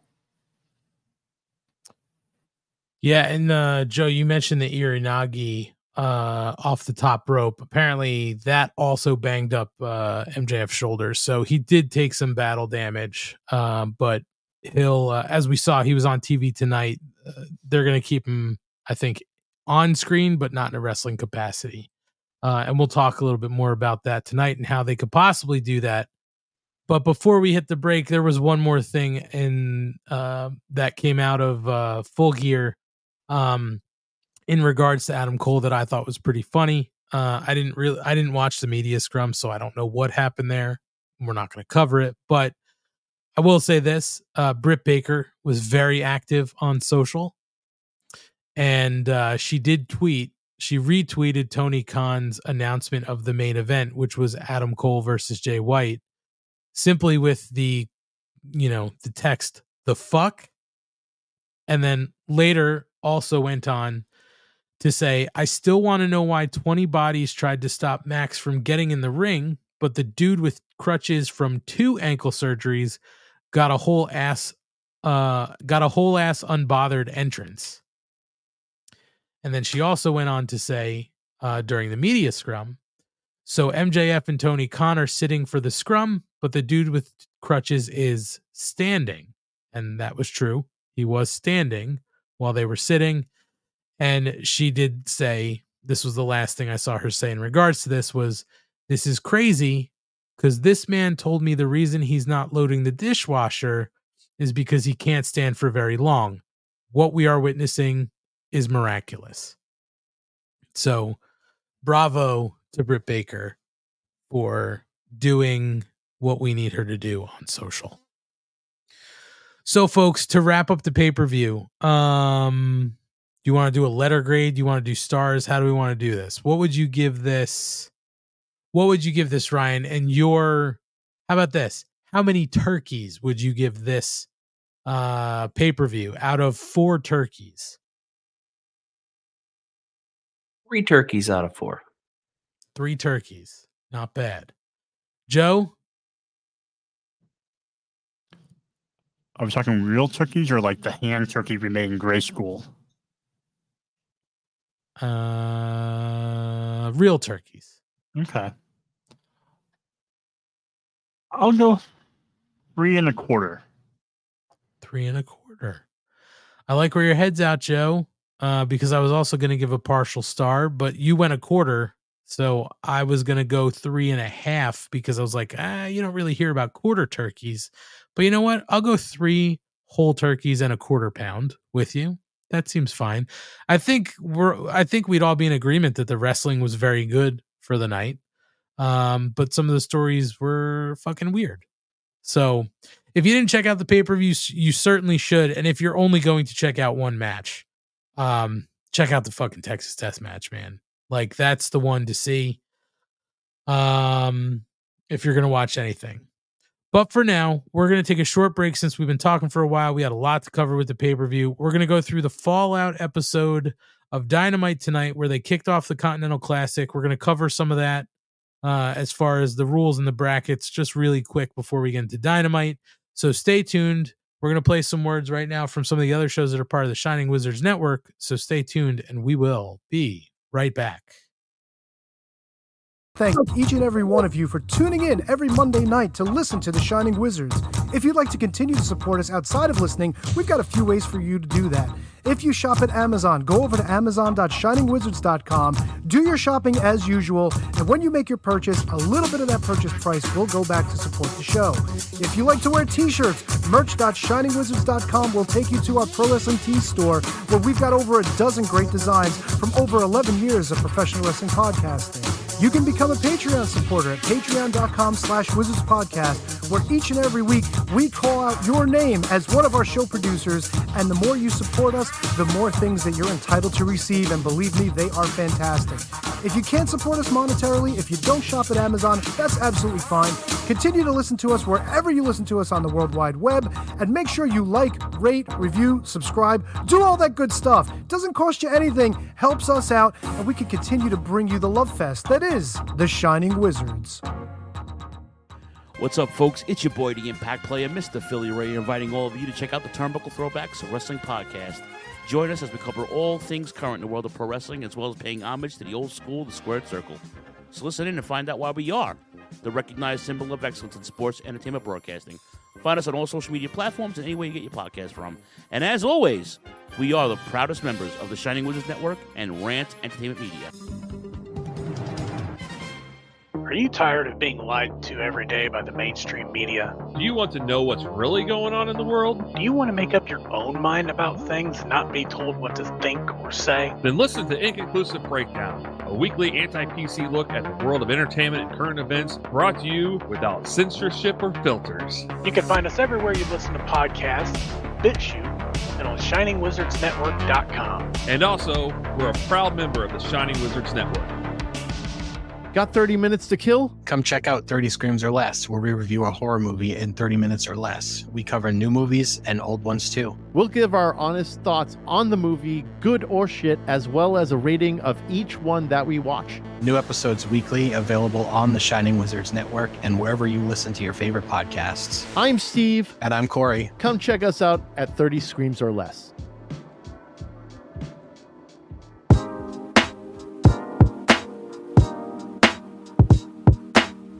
G'day guys, my name is Thomas, one half of the Broadcast Podcast.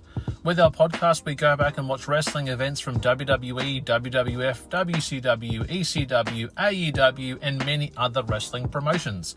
You can check us out on Twitter at The Broadcast, that's TheBrokast, and you can also download all episodes on Apple Podcast, Castbox, Castro, and many other podcast apps.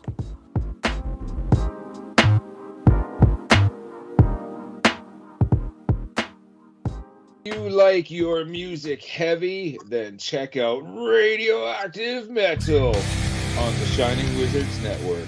For over 16 years now, Radioactive Metal has been one of the longest running podcasts. Over the years, we've interviewed some legendary metal acts, had some awesome discussions, and cranked a hell of a lot of tunes. So join your cool Uncle Snowy and his co-host Aaron for the audio mosh pit that is Radioactive Metal here on the Shining Wizards Network. Well, the action is underway!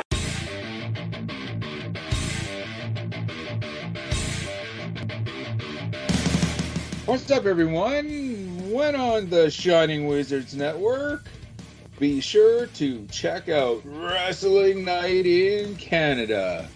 If we're not recording another kick-ass podcast, Or playing in punk bands, or recording kick-ass heavy metal albums, then we're sitting back, we're grabbing a couple brews, and going over everything to do in the world of pro wrestling.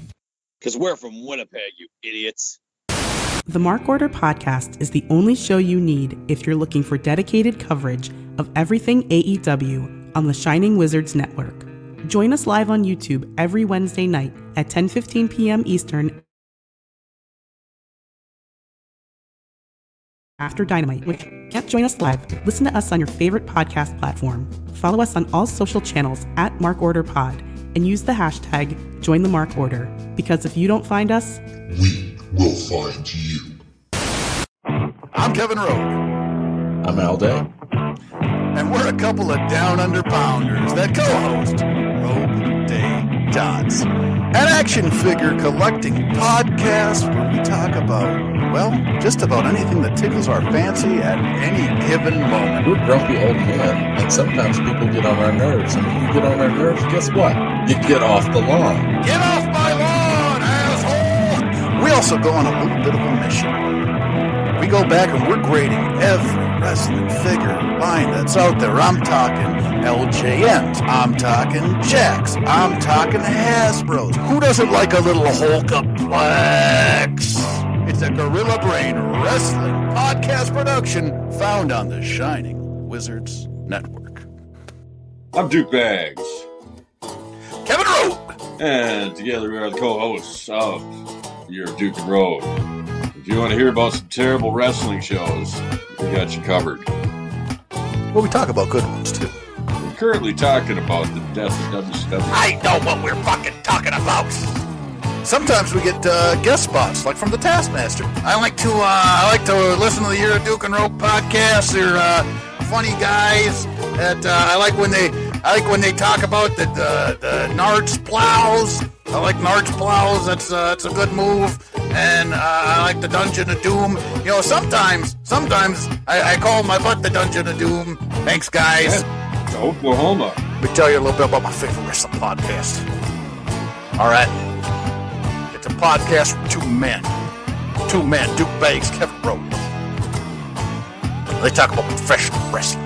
It's a man's sport, all right? And who better to talk about a man's sport than Duke Bags? Oklahoma. And once in a while, Vince Russo stops by. Oh, you piece of shit! If you're not listening to the Your Duke and Rowe podcast in the back with the boys, you piece of shit, I don't know what you're doing. It's, you gotta slide one in there. If you're a man, you're talking about something only a man can do. You're talking about sliding one in there. Bro, take the time to slide one in there. All right, bro, you piece of shit, slide one in there. A Gorilla Brain Wrestling podcast production that you can find on the Shining Wizards Network. All right, we're back here on the Mark Order podcast, part of the Shining Wizards Network. Here now on Turkey Day. So happy Thanksgiving, gentlemen. But we're gonna get into Dynamite, the fallout from Full Gear. But really quick. Whoa, sorry. I heard myself feeding back. But first, we want to just remind you can find us on our socials at Mark Order Pod, X, Instagram, TikTok, Facebook, all those places. And please, we're trying to get our YouTube subscribers up. We're trying to hit a 500 benchmark. So if you haven't, check us out on YouTube, hit that subscribe button and help us out. It did come out Monday night on the Wizards 12-year anniversary show that we are doing 500 wins a date with Kate. Somebody did throw out 10,000 gets her hand in marriage. I kind of like that. We need to flesh that one out a little bit, but make sure you subscribe so you can see all of our shows and so that we know you support us. That's a free way to support us. And if you'd like to support us monetarily, head on over to our Pro Wrestling Tees store. You can go over to our link tree in any of our social bios, hit the button to go to our store, or you can go to prowrestlingtees.com/markorderpod or search the Mark Order Podcast on Pro Wrestling Tees. You can see there is a Black Friday sale going on right now. Save up to 50% off on specific merchandise. You can go to prowrestlingtees.com/Black Friday for all the details there. I believe our shirts are 20% off. No coupon codes needed. So head over to the store and you can pick out one of our 4 fine shirts, 2 front prints, 2 double-sided. I personally love the 2 mics. So check them out. We thank anybody who's already bought a shirt from us. We appreciate it. And to anybody else who's going to buy a shirt, thank you in advance. The money you spend there comes back to help us put this show on.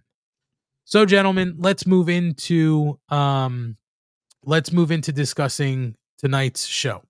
Tonight, they started the Continental the Continental Classic Tournament.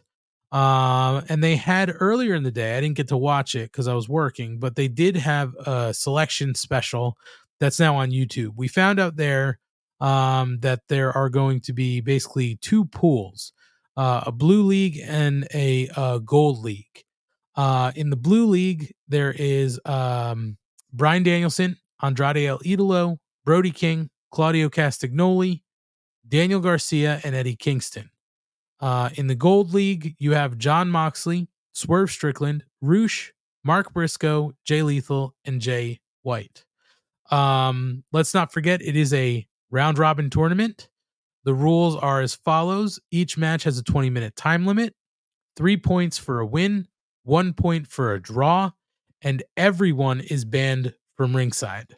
So tonight they started out with Roosh versus Jay White, Swerve Strickland versus Jay Lethal, Jon Moxley versus Mark Briscoe. We'll talk about those here shortly. All of those gold bracket or gold pool matches. And then Saturday on Collision, the Blue League is kicking off with Daniel Garcia versus Claudio Castagnoli and Eddie Kingston versus Brody King. Should also be noted that Saturday night, you're going to get 3 hours of AEW. Rampage will be live at 7 p.m. and then it will lead into Collision at its normal time, 8 o'clock. So, all that being said, let's jump into Dynamite. And they go right into our first Continental Classic match. So clearly nobody has any points yet. Jay Lethal versus Swerve. And as we get through the match, Swerve is clearly over. He comes out to a huge Swerve's house from the crowd. No Prince Nana because he's banned from ringside. He didn't even make the entrance. But who knows? He could still be healing from the table bump he took. So who knows? But Swerve is able to win by pinfall with the Swerve Stomp to earn 3 points. And Jay Lethal will get nothing. Absolutely nothing. So let's go. I don't know. Who wants to start out? What do we think of this match? I thought it was fantastic. Ryan? I'll go. Go. Jump in. This match was fantastic. I mean, Jay Lethal, what other issues aside, and his permanent team up with Jeff Jarrett being annoying, he is a very good wrestler. So you put him in the ring against another very good wrestler, and you're going to have a great match. And this is where I'm saying, like, Swerve, you see how next level he is when it's just Swerve's house. Like, they're just constantly chanting, it's his house. And it's just such a great moment. And Swerve looked beat up, which was a very good touch. This was hold on, I got stopped because Gordon Post actually said what I was thinking when you said you get nothing. You lose. You get nothing. Good day, sir. From Willy Wonka. Harsh. No, I know. So this was a great way to kick off the tournament because you had two really good guys and a lot of fun. And clearly Swerve is going to be a big part of this and a big player in this tournament. So I have him going all the way. So we'll see how it goes. All right. Ryan liked it. Joe, what did you think here? Ryan liked it. Paint me shocked. Hear you. It's good, sir. First of all, I want to say it's not Thanksgiving for me yet, so a little premature. Oh, my apologies. I forgot. And second, if Kay gets married with 10,000 subscribers, I wonder if we can make that happen if she can exchange her vows on the stage of Collision. I think that's the perfect place for her. Oh my God. She knows some people. She can probably make that happen. We can get that to happen. But the match itself was, it was good. Jay does his role well, where as he's older now, he's just that solid veteran who you can beat and get some incredible wins over. Swerve is a hot hand, so having him open the show was a good call. And, the right man won. So no complaints from me. Yeah, really good match. Good way to open up this tournament. And we'll see what's next for both these guys. But up next, we get Orange Cassidy, Hook, and Shibata interviewed backstage by the remarkable Renee Paquette. And Wheeler Yuta quickly interrupts to congratulate Cassidy on his big victory. And he says he hasn't forgotten about Shibata and his pure title, with him walking around with it. And he tells him to watch his match this week on Ring of Honor because he will take his title back.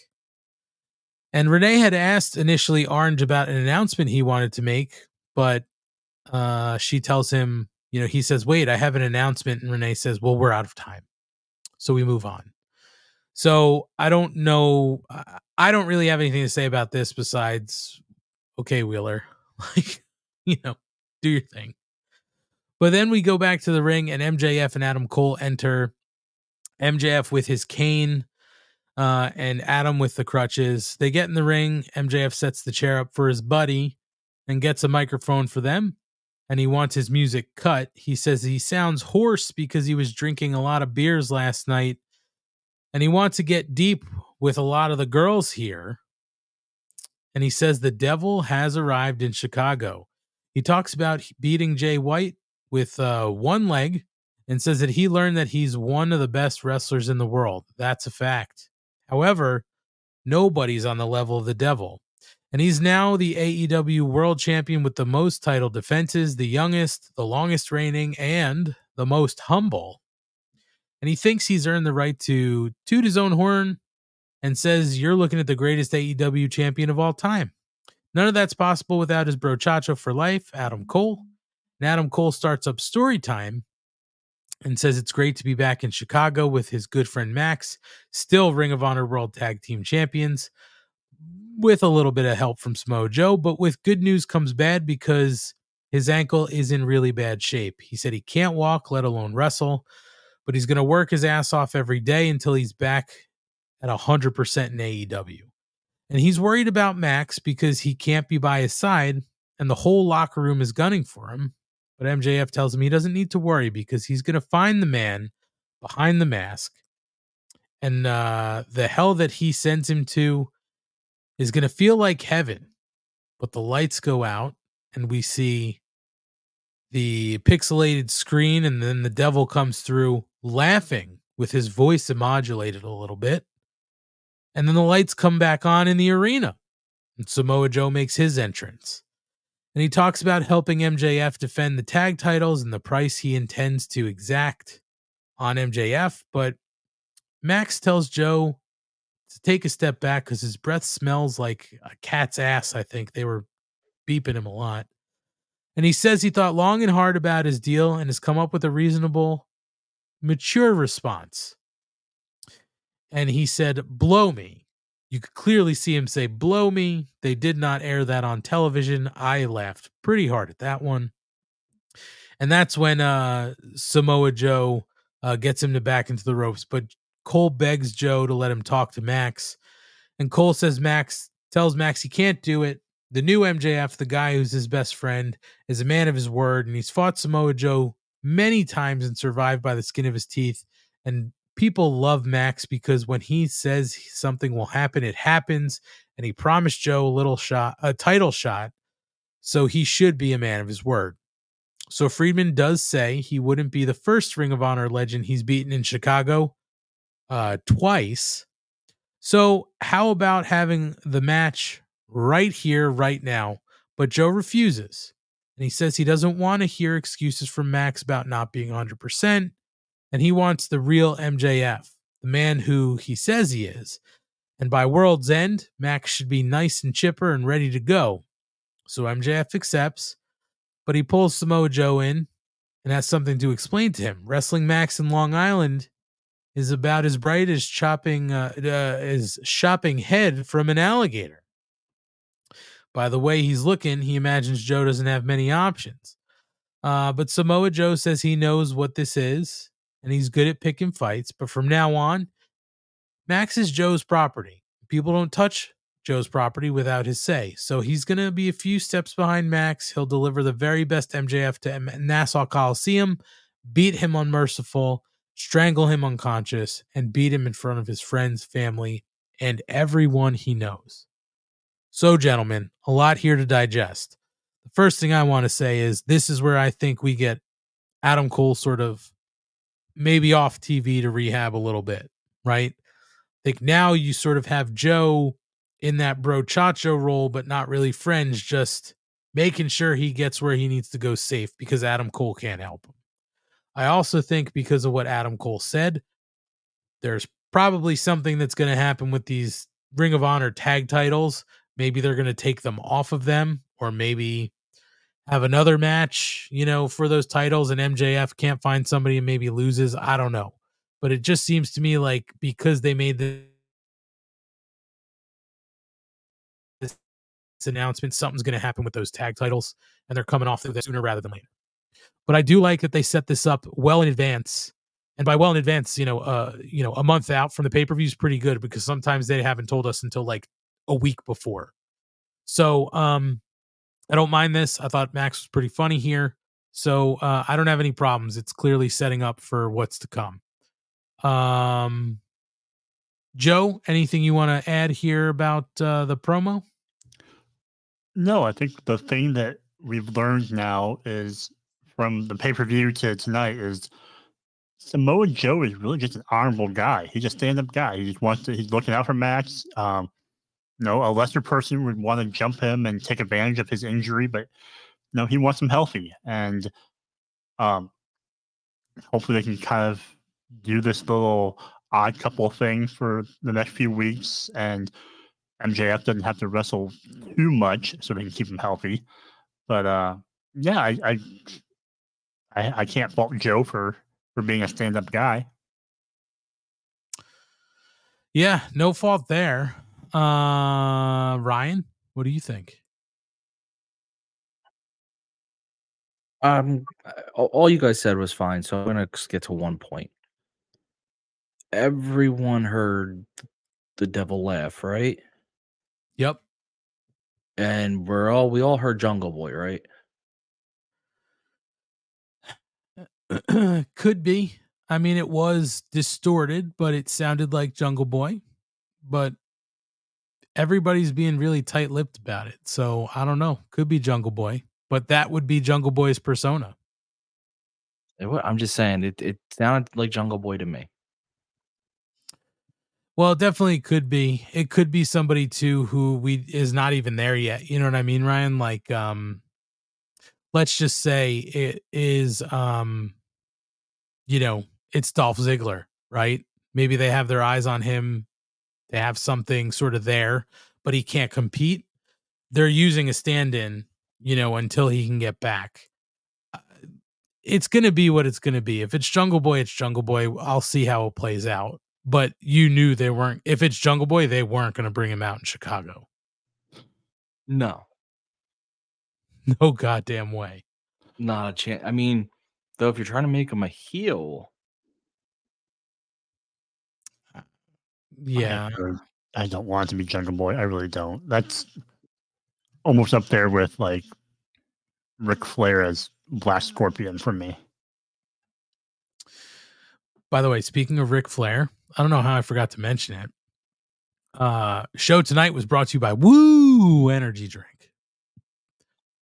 I put it out there on Twitter. First of all, they don't have it, or I'm sorry, I put it out on X. I want to be right for Elon. X won't give it to you. I first of all can't believe that Woo Energy doesn't have an X account, but I definitely think we need to figure out a way for them to send us some product so that we can all try it out here live on the air. Like, slam that shit hard right before we start. Maybe even as we're talking bullshit, and then go straight into wrestling and see if that Woo Energy carries us all the way. We would be the most styling and profiling podcast to cover AEW wrestling.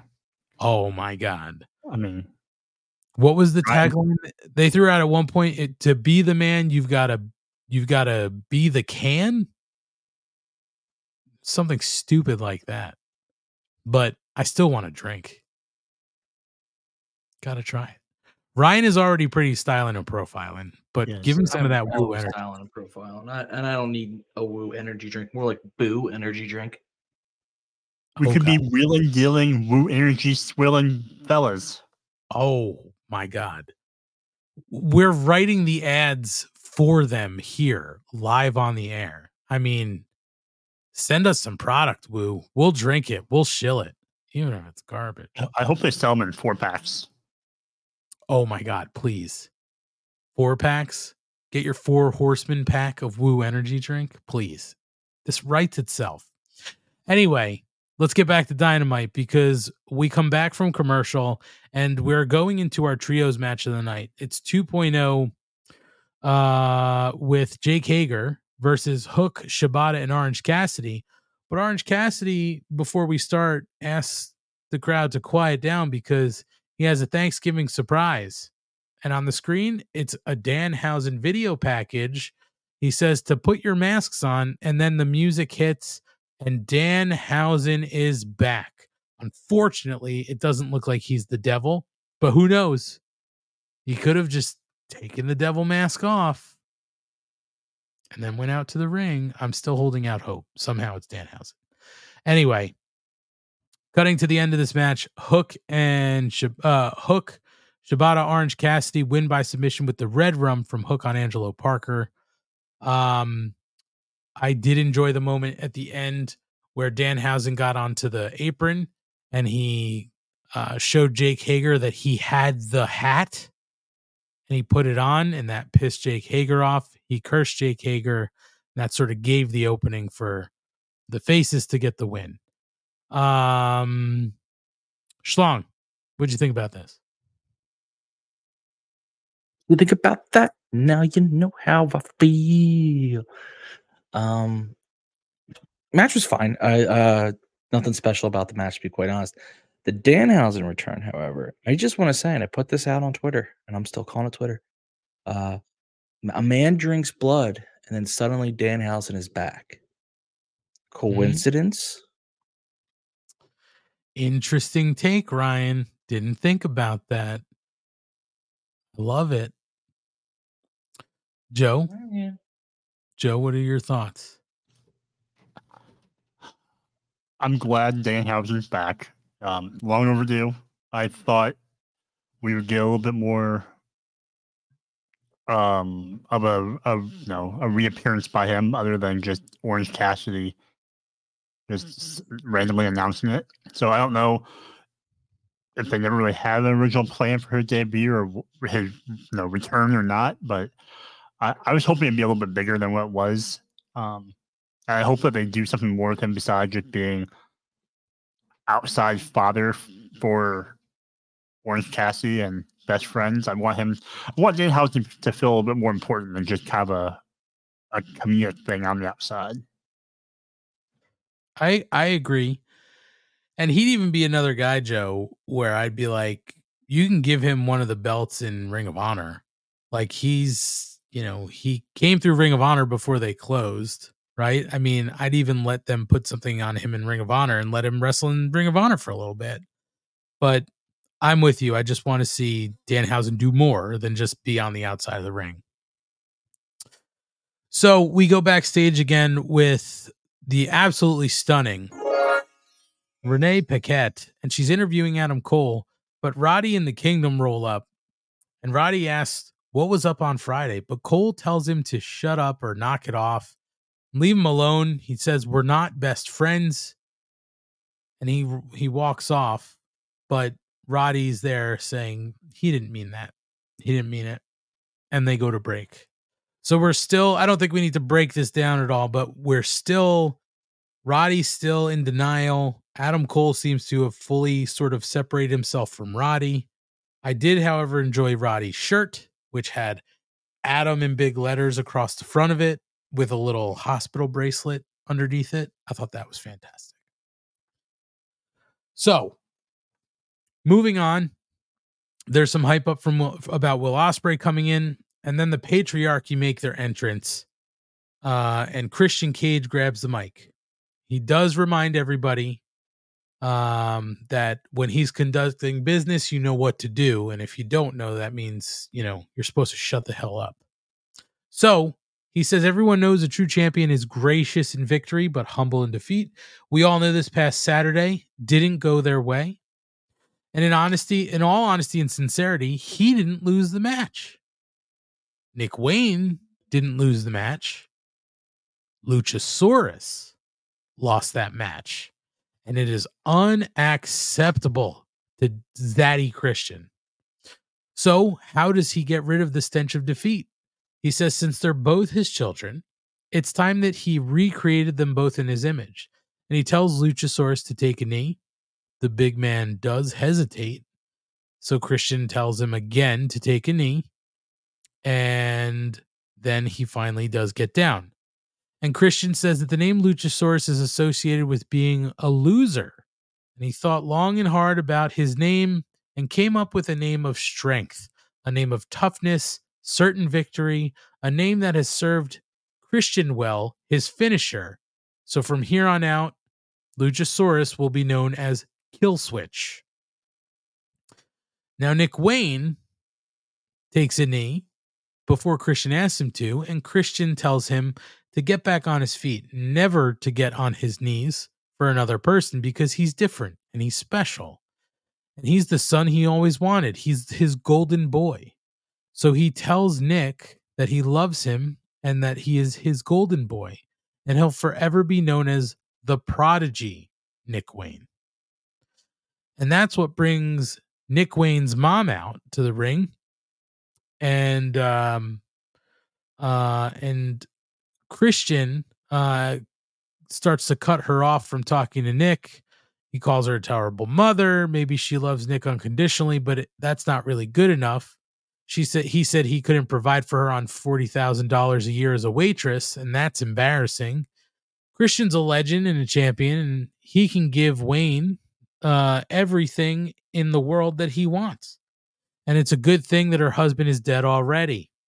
He said Wayne would have disavowed his father for never being as good as Christian, and Buddy Wayne was neither the man nor the father that Christian is. And it's sad it came to this because if she played her cards right, it could have been different, and he wants her to get the hell out of his ring now. But Killswitch, or Luchasaurus, whatever we're calling him, steps between Christian and Nick Wayne's mom. So Christian tells him to get on his knees again, but the dinosaur refuses. Christian slaps him across the face. And then Cage demands that he gets on his knees before he makes him take his mask off to show the world how hideous he really is. But Luchasaurus does refuse. So Christian shoves him and he hits Nick Wayne's mom. So Cage tells Nick Wayne to go under the ring to get a chair. He slides one into the ring, grabs a second one, and that's when Christian sets up his mom for a concerto. And then he hesitates before giving the chair to Lucha Killswitch and orders him to do it. So the dinosaur does hesitate, and that's when Adam Copeland comes out to make the save. He spears Nick Wayne, big boots to Lucha Killswitch. And then the big man pulls Christian out of the ring to save him from Adam Copeland's wrath. But Adam Copeland spears Nick for a second time, and as he follows him up with an Impaler DDT, he sets up Nick Wayne and hits the concerto. And we're clearly not settled between Adam Copeland and Christian. Now, gentlemen, I will say this. Christian got me pretty good on a couple of points of this segment. Christian's doing great work. Here's what they're missing. They're missing all of the tie-ins with their attire. This was a rechristening. Put them in a christening dress or robe or something. Don't stare at me like that, Ryan. You know, like when you get christened, it's called a dress or a robe or whatever. You wear like a little thing. I was a baby. I don't remember. It was a dress. I guarantee it. Anyway, I thought this was crazy, off the rails. Commentary, played it up great that Christian has lost it. So I thought this was a good segment, and we're still clearly setting up one-on-one Christian and Adam Copeland. So we're going to get there. Maybe at World's End. So we'll see what happens. Joe, anything you want to say about this segment? other than I thought I was interested to see if the newly named Killswitch would engage in the concerto. But I'm also interested to see what happens with Nick Wayne's mother and all this. Her acting hasn't gotten any better. Her acting is still very soap opera. Very but true.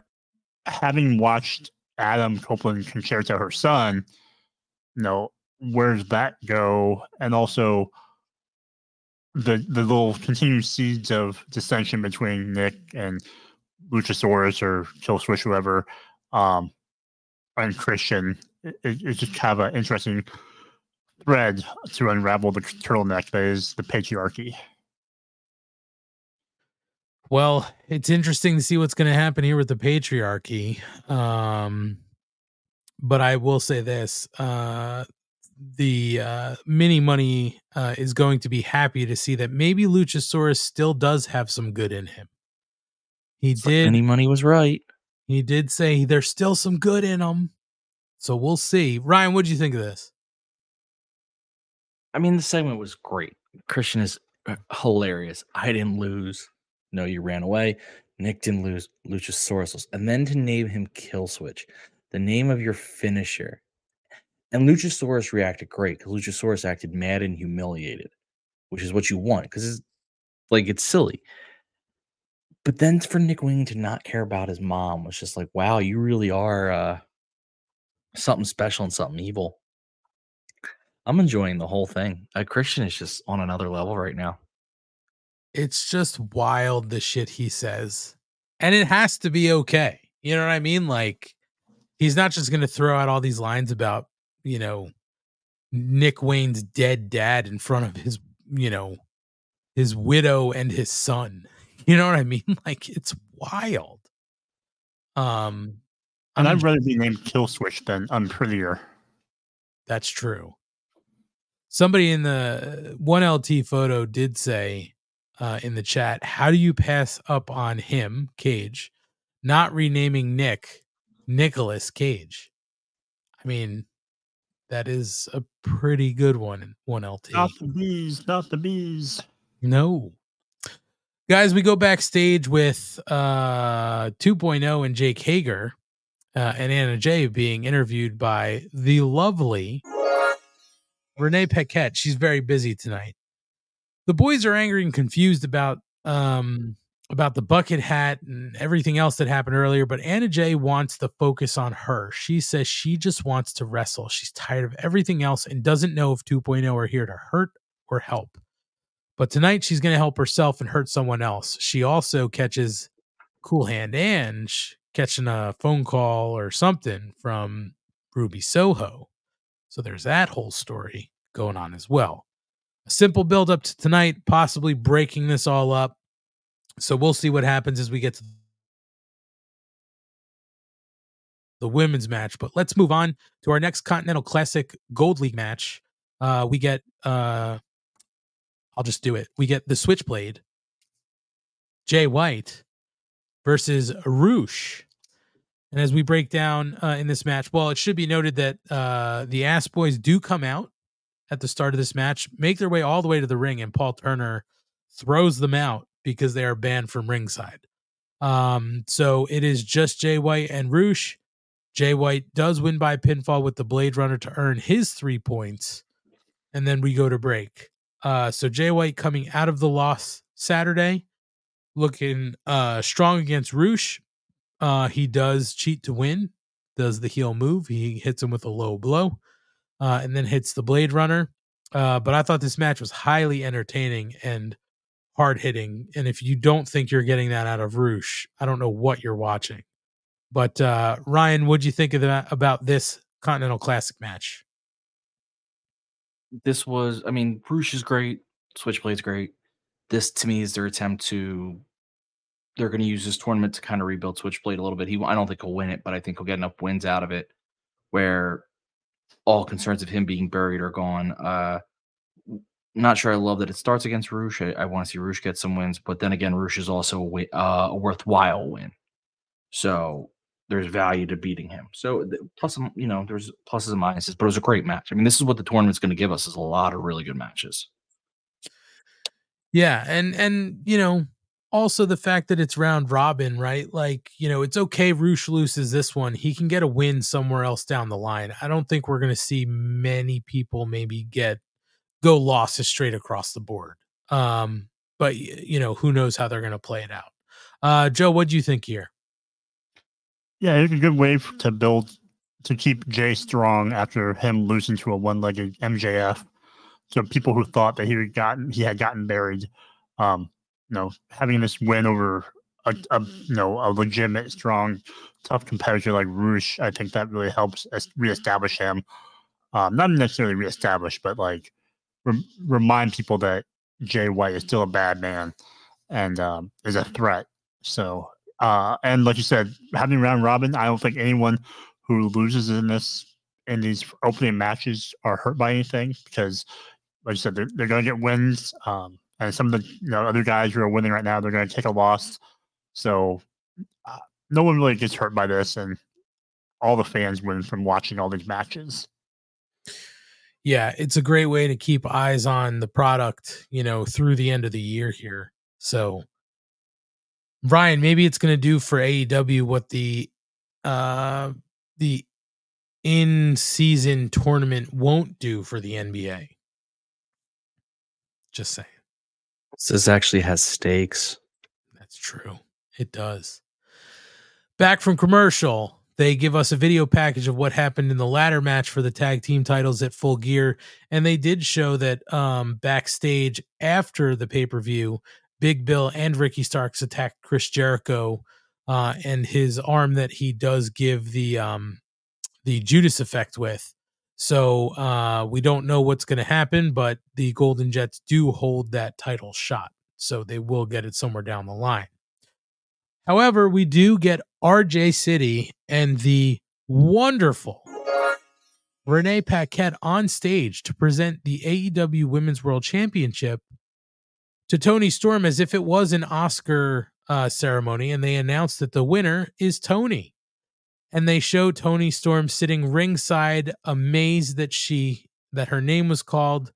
So she makes her way up the stage. She does trip and come out of her shoes.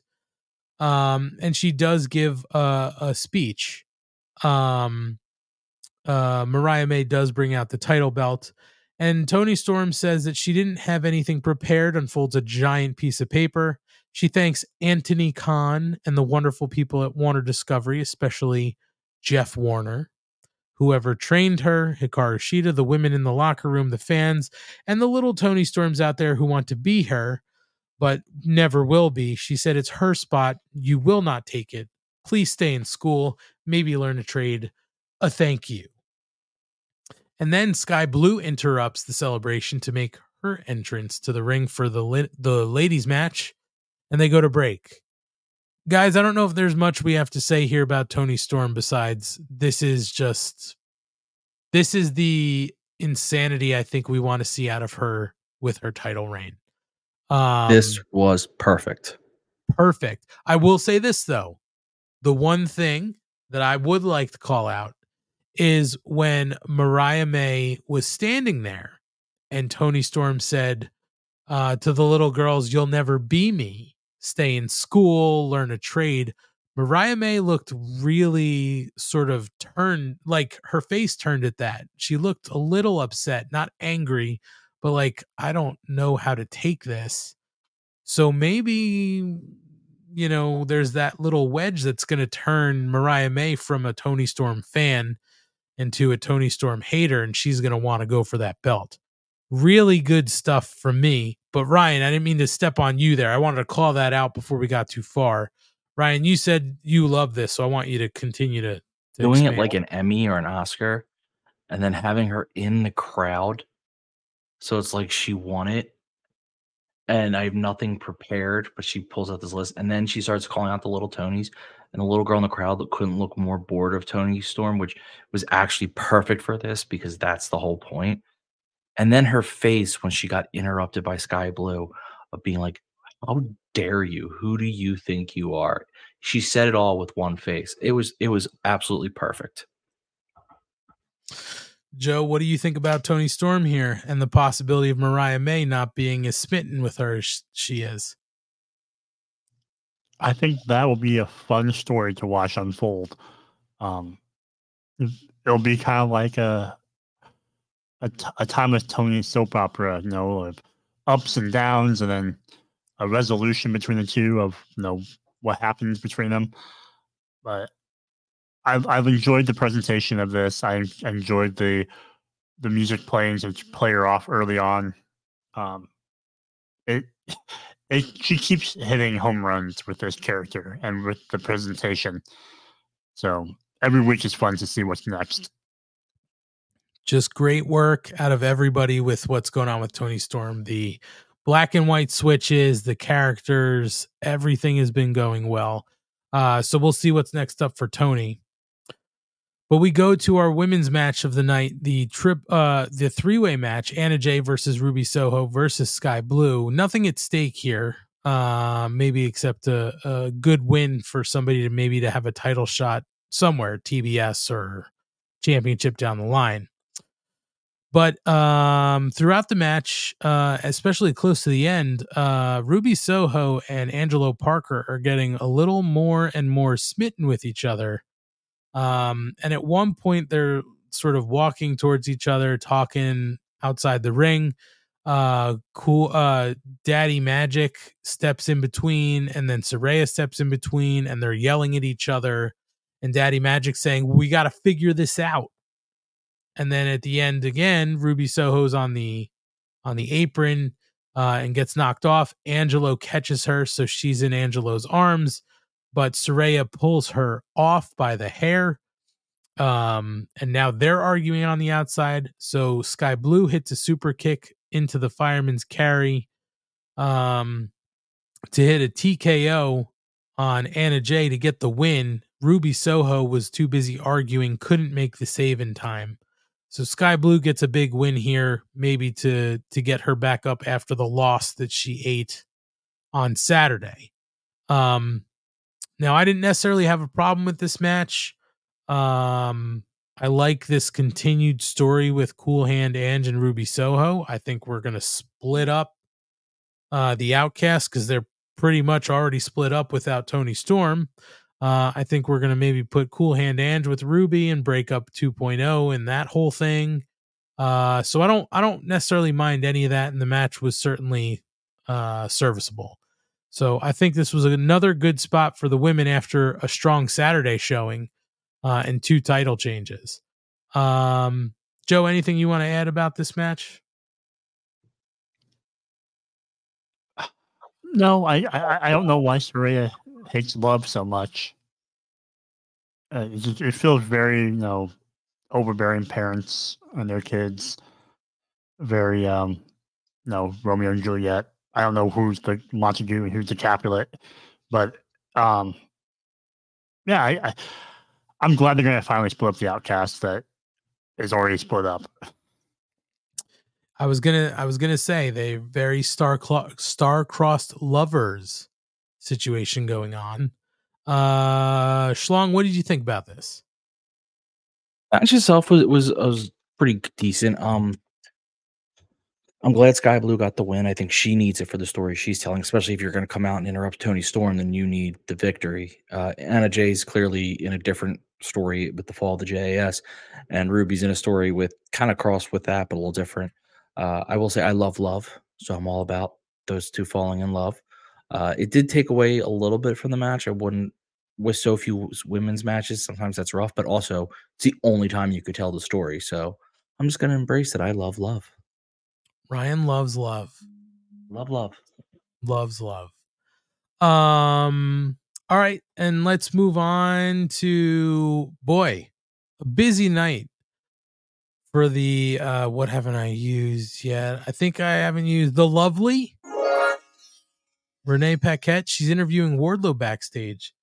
He reminds us that the devil is going down on his time when AR Fox rolls up to say that Wardlow's been blaming everyone else for his troubles, and he gets it. He did the same with Darby, but Wardlow cuts him off and says he doesn't need advice from anyone, and then drops AR Fox with a headbutt.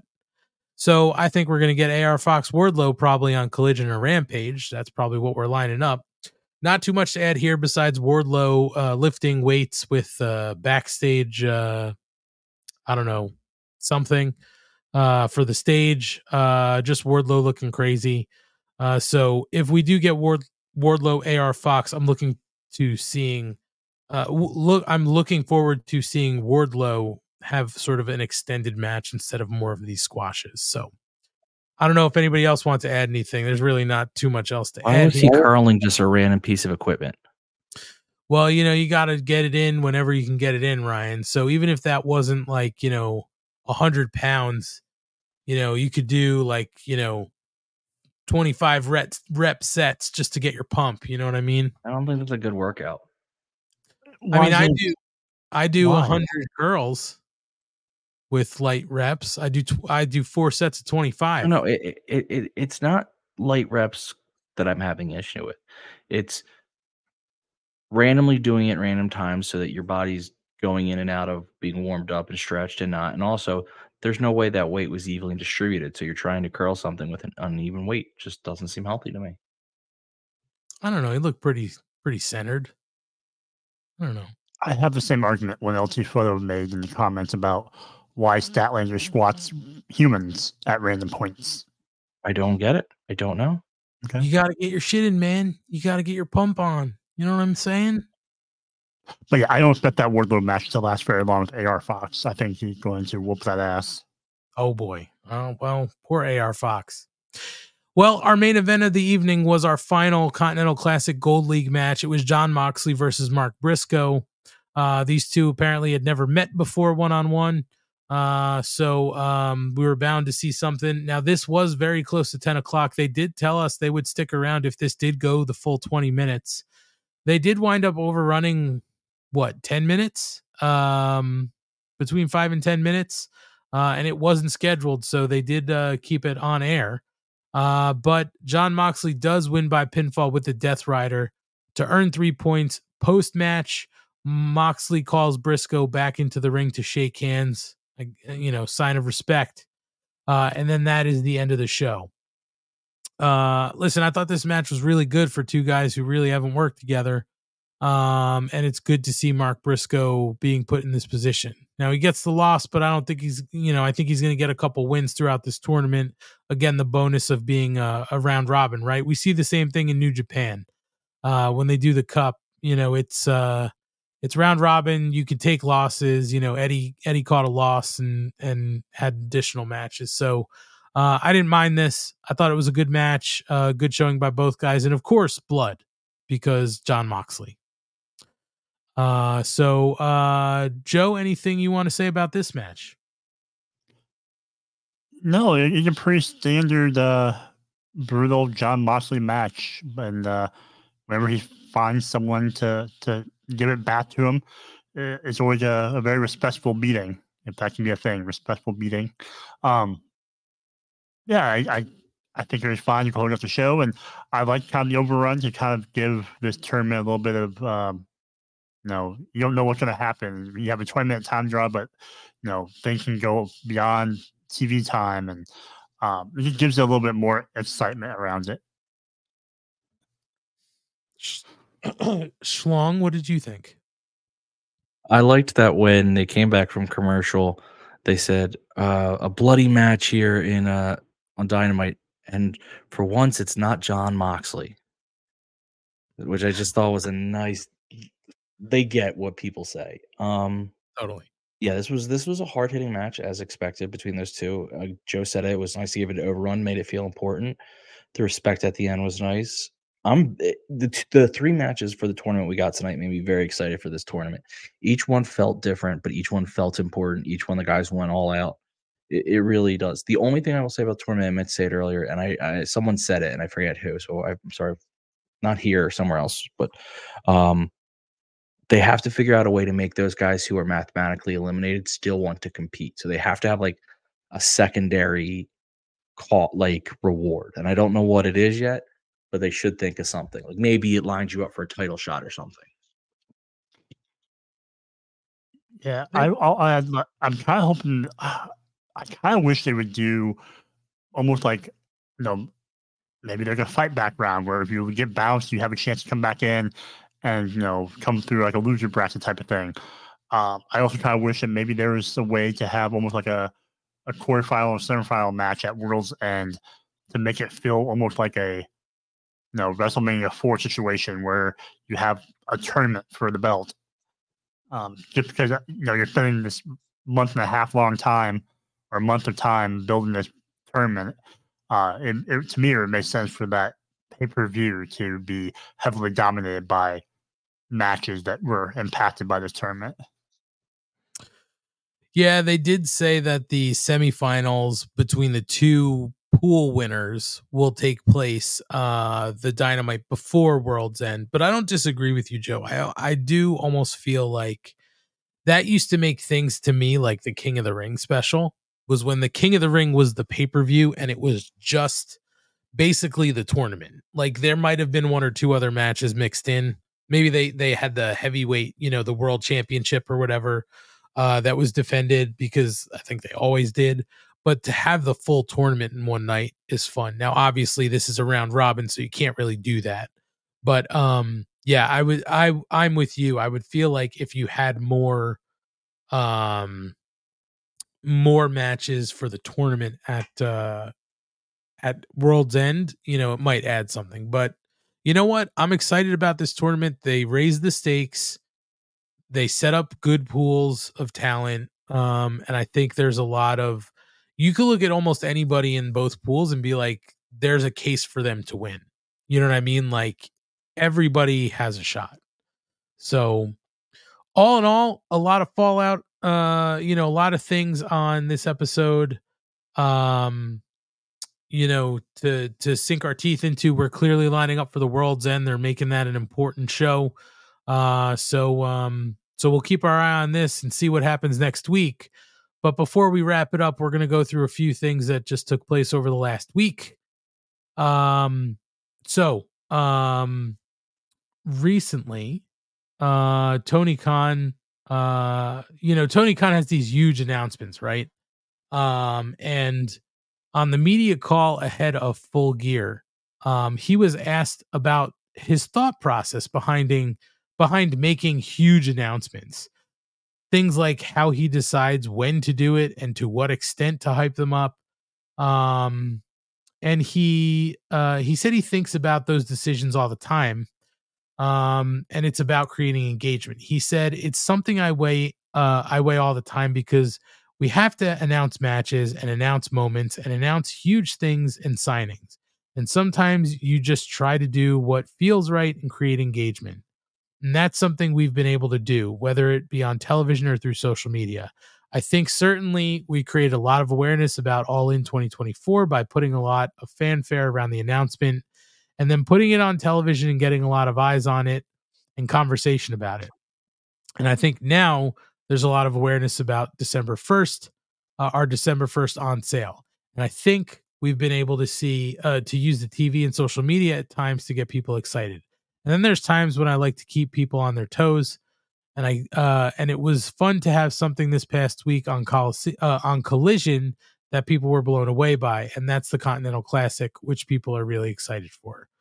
So it's just funny to see him talk about, people were talking about the on sale for 2024's, All In. Yeah, it wasn't good, pal. Like that's the problem, is that it wasn't good.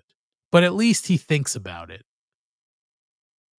So take that for what. So guys, we talked a little bit too about the Ring of Honor TV title because Joe dropped it. We thought maybe that would be a better title to sort of lump into the Continental Classic, but it's not.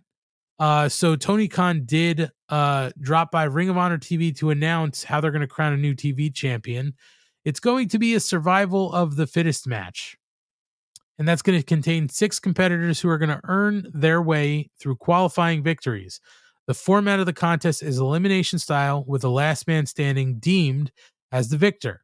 Qualifying matches will air over the coming weeks on Ring of Honor TV, with the grand finale to take place at Final Battle on December 15th. The field of competitors hasn't been revealed yet, but there could be names such as, Mark Briscoe, Dalton Castle, Ethan Page. I don't know why, but Tony Nese, Shane Taylor, Christopher Daniels, Matt Sydal, Gravity, Commander, and Action Andretti. Maybe some people think about, I guess, since they've been featured on Ring of Honor TV. So survival of the fittest, gentlemen, a little bit of a different style. Does that work?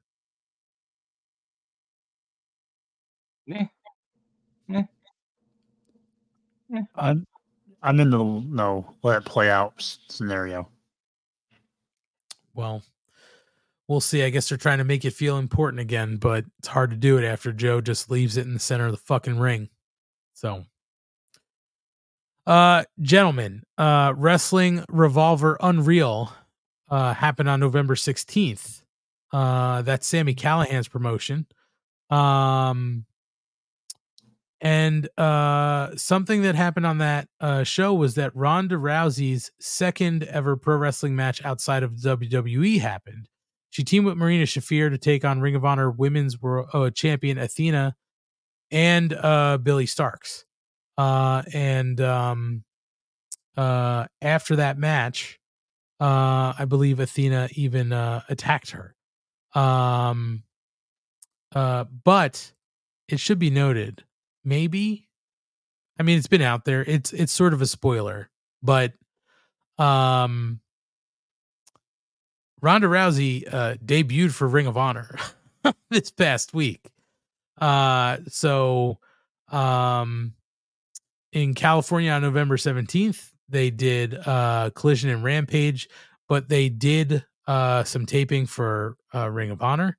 And Ronda Rousey debuted. Apparently they paid for her music. And she will be in action this week on Ring of Honor television. So take that for what it will. I don't believe she signed. She doesn't say she wants to, she didn't say she wants to sign anywhere, but I guess it's pretty big as far as names of wrestlers that would step through the door, especially in Ring of Honor, not even like on TV. So the question I'm going to pose to you guys is, one, I have two questions. One, do you think it's a big deal to have Ronda Rousey on Ring of Honor television? And two, if there was a way to have Ronda Rousey involved in AEW or Ring of Honor for any extended period, would that be of interest to you? I'm going to throw it to Ryan first because Joe looks like he is deep in thought. It's great for Ring of Honor. I mean, I'm not a huge Ronda Rousey fan, but they're trying to get subscriptions, so great. She might get a few, but she's on a handshake deal, so God knows how long she's going to be there for. But that makes a lot of sense. If you want to boost some quick subscription, sure. I don't want her on AEW though. And she's not. No disagreements there. Joe, what's your take? I think it's going to be a short-term thing where it's just the stars aligned, where you're in LA, near her home. She can team with one of her friends just for fun. I don't think she wants to do anything long-term again. But having an ROH is nice because it made ROH feel special and different. Where ROH needs some differentiators, and not having this advertised ahead of time really before it happened was kind of fun as a surprise. But I don't think we don't need her in AEW or anything like that. I mean, I'm good without that. Yeah, no disagreement there, guys. I'm not trying to just be a contrarian. I agree with you. I don't need to see her on AEW television. But I think for Ring of Honor, it's a nice little single match pickup, right? And it's a continuation of the story they were telling it, on the indies. So, and she's worked with all of these people before, right? So I think Athena helped train her. and she's worked with Marina. So we'll see what happens, but you'll have to check out Ring of Honor television tomorrow or anytime after on Honor Club. And we talked about this a little before, about the Young Bucks and sort of what's next for them. So it did come out on the 19th from Brandon Cutler that the Young Bucks are going to be stepping away from wrestling. His post on X said, "I'm being told that the Young Bucks will be taking some time away from wrestling. People close to Matt and Nick's camp are asking for privacy during this time." And that was then followed up yesterday by Brandon Cutler posting that sources close to Matt and Nick are telling me that they have officially finished up with being the Elite. So the crazy thing is nobody really knows what's going on, right? Like, this could be real stuff. It could be storyline stuff. They're throwing these hissy fits after losses. They take a lot of heat. They are signed to extend, long-term deals. So they're not going anywhere, but it is interesting to see sort of what they're playing out here. Taking time away from wrestling, stopping being the Elite or being done with being the Elite. It's interesting to see what they're doing. Ryan, you commented before about being the Elite and the Young Bucks. Does this stuff intrigue you? I think you had mentioned before about them sort of being done with being the Elite. That's why I wanted to throw it back to you first. This is clearly all a work. Sure. But how long do you let this go on? Not long, but you could probably get through. You need him there by at World's End or whatever. So you get through a couple weeks of this, but actually you might be able to get through the holidays without them because you have enough going on that they might survive. But no longer than that's a month. So no longer than a month, then I would get bored. I mean, it is something to note that what was it? I think the last time they appeared on BTE was October 25th, and there hasn't really been a full episode of BTE since earlier in October. Like, they've just been posting up these short clips of things. So I don't know. Maybe BTE, maybe they have run the course with BTE, but they're definitely not stepping away from wrestling for long. No. Joe, what do you think? What do you make of all this? Saying if they stepped away from BTE is about as believable as Snoop saying he was done smoking. The whole his gimmick of a commercial campaign. BTE is valuable for a lot of reasons, so definitely not done with that. I get why they step away from the storyline. I'm hoping that they come back. I would like it if they could come back with a different look and feel. What if they finally cut their hair? Maybe they have a shorter hair now. Maybe they're not the Young Bucks. Maybe they're just the Bucks, and they're not the same 80s and 90s looking tag team anymore. They're a little bit more edgier and aggressive, and their character just evolve a little bit more. I think that'd be fun to see. What would you guys think if they? What would you guys think if they flipped the script like you're talking about, Joe, but they became almost like, and I'm not saying I want this, but they became like the almost like EVP role heels? If it's done well, who cares? We've just seen it so many times. It sort of worries me, right? Like, you had, Mr. McMahon, right? And then you had at one point, I think, Triple H was corporate Triple H, right? And you had, I think, Stone Cold doing the bidding for Mr. McMahon at one point. Yeah, you've never had it in AEW, though. True. Yeah, but does AEW need to do more WWE tropes? Right. Well, I mean, if they do it well. It'll be interesting just to see where they go with this. But, you know, we'll see. The last thing I have is that it should be noted that there were a couple of AEW wrestlers who have lost their gold at AAA's Guerra de Titans in Ciudad Juarez, Chihuahua. So QT Marshall had held the AAA Latin American Championship with pride, defending it all around the world. He broke the record for most defenses of the title. And it looked like there was a story that they were trying to craft for future matches, but the run that he's had as the greatest wrestler of Latin America is over. He did lose that to Octagon Jr.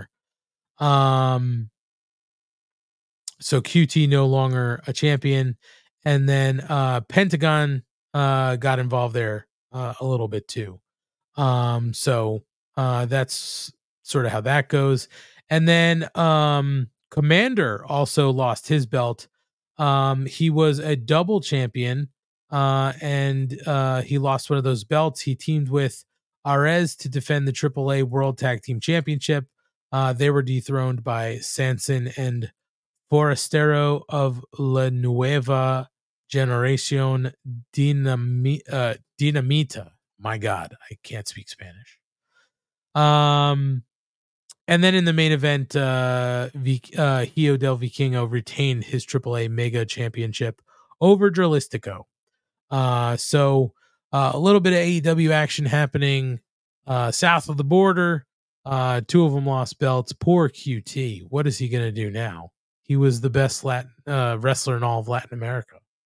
So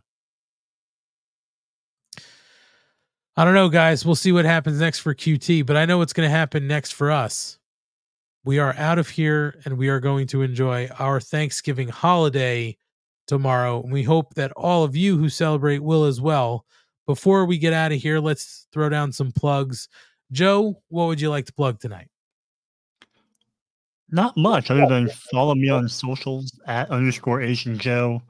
And in my bios, you can find a link to my little hobby of cereal reviews, where I have a little blog looking at a lot of random, horribly bad, unhealthy cereals. I mean, who doesn't like bad, unhealthy cereals? Let's be serious. It's true. So check it out. Support Joe. Ryan, what do you want to plug? Follow my history blog, hereforhistory.com, on Twitter, _@hereforhistory, and follow me on our socials @MarkOrderPod. Definitely support Ryan's history blog. Check it out. If you are a history buff, it is certainly for you. So please help Ryan out and read that blog. I got no blogs to promote. Just make sure you're checking us out every Wednesday. And of course, following us on socials @MarkOrderPod, X, Facebook, TikTok, Instagram, all over @MarkOrderPod. If you go to any one of our socials, you can hit the link tree up and you can find all of our socials, all of the places where we're broadcasting our podcasts, and our link to our YouTube. You can also find our Pro Wrestling Tees store, or you can go to prowrestlingtees.com/MarkOrderPod or search the Mark Order Podcast on Pro Wrestling Tees. Don't forget, the Black Friday sale is going on until November 27th. That is Monday at 1 p.m. Eastern. You could save up to 50% off. No coupons needed. Full details on the percentages off and what you can get percentages off on specifically is at prowrestlingtees.com/Black Friday. But our shirts are 20% off. No coupon code is needed. You'll see it at checkout.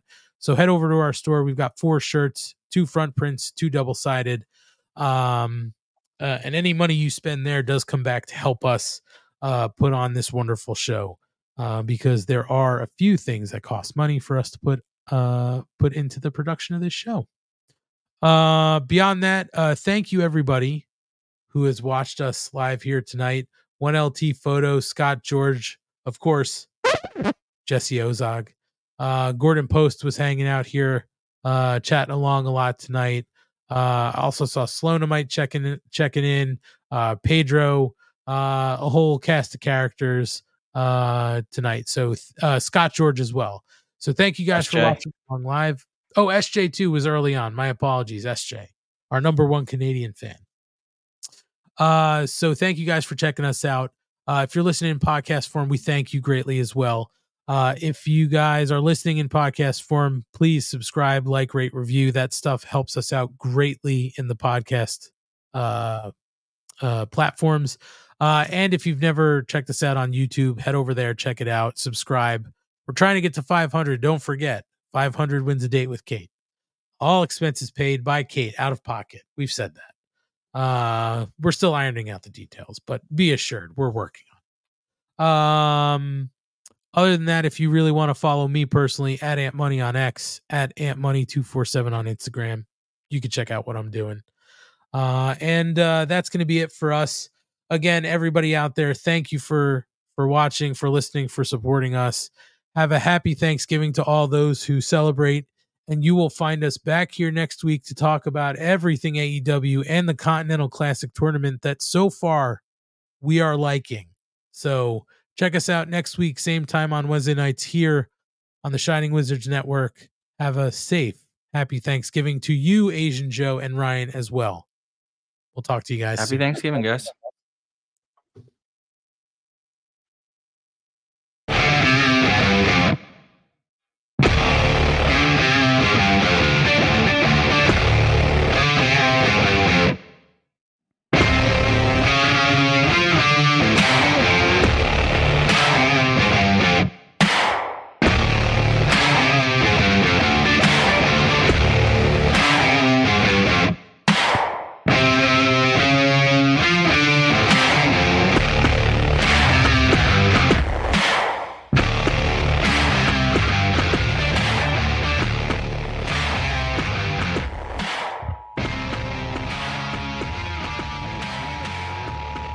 This concludes the Mark Order podcast.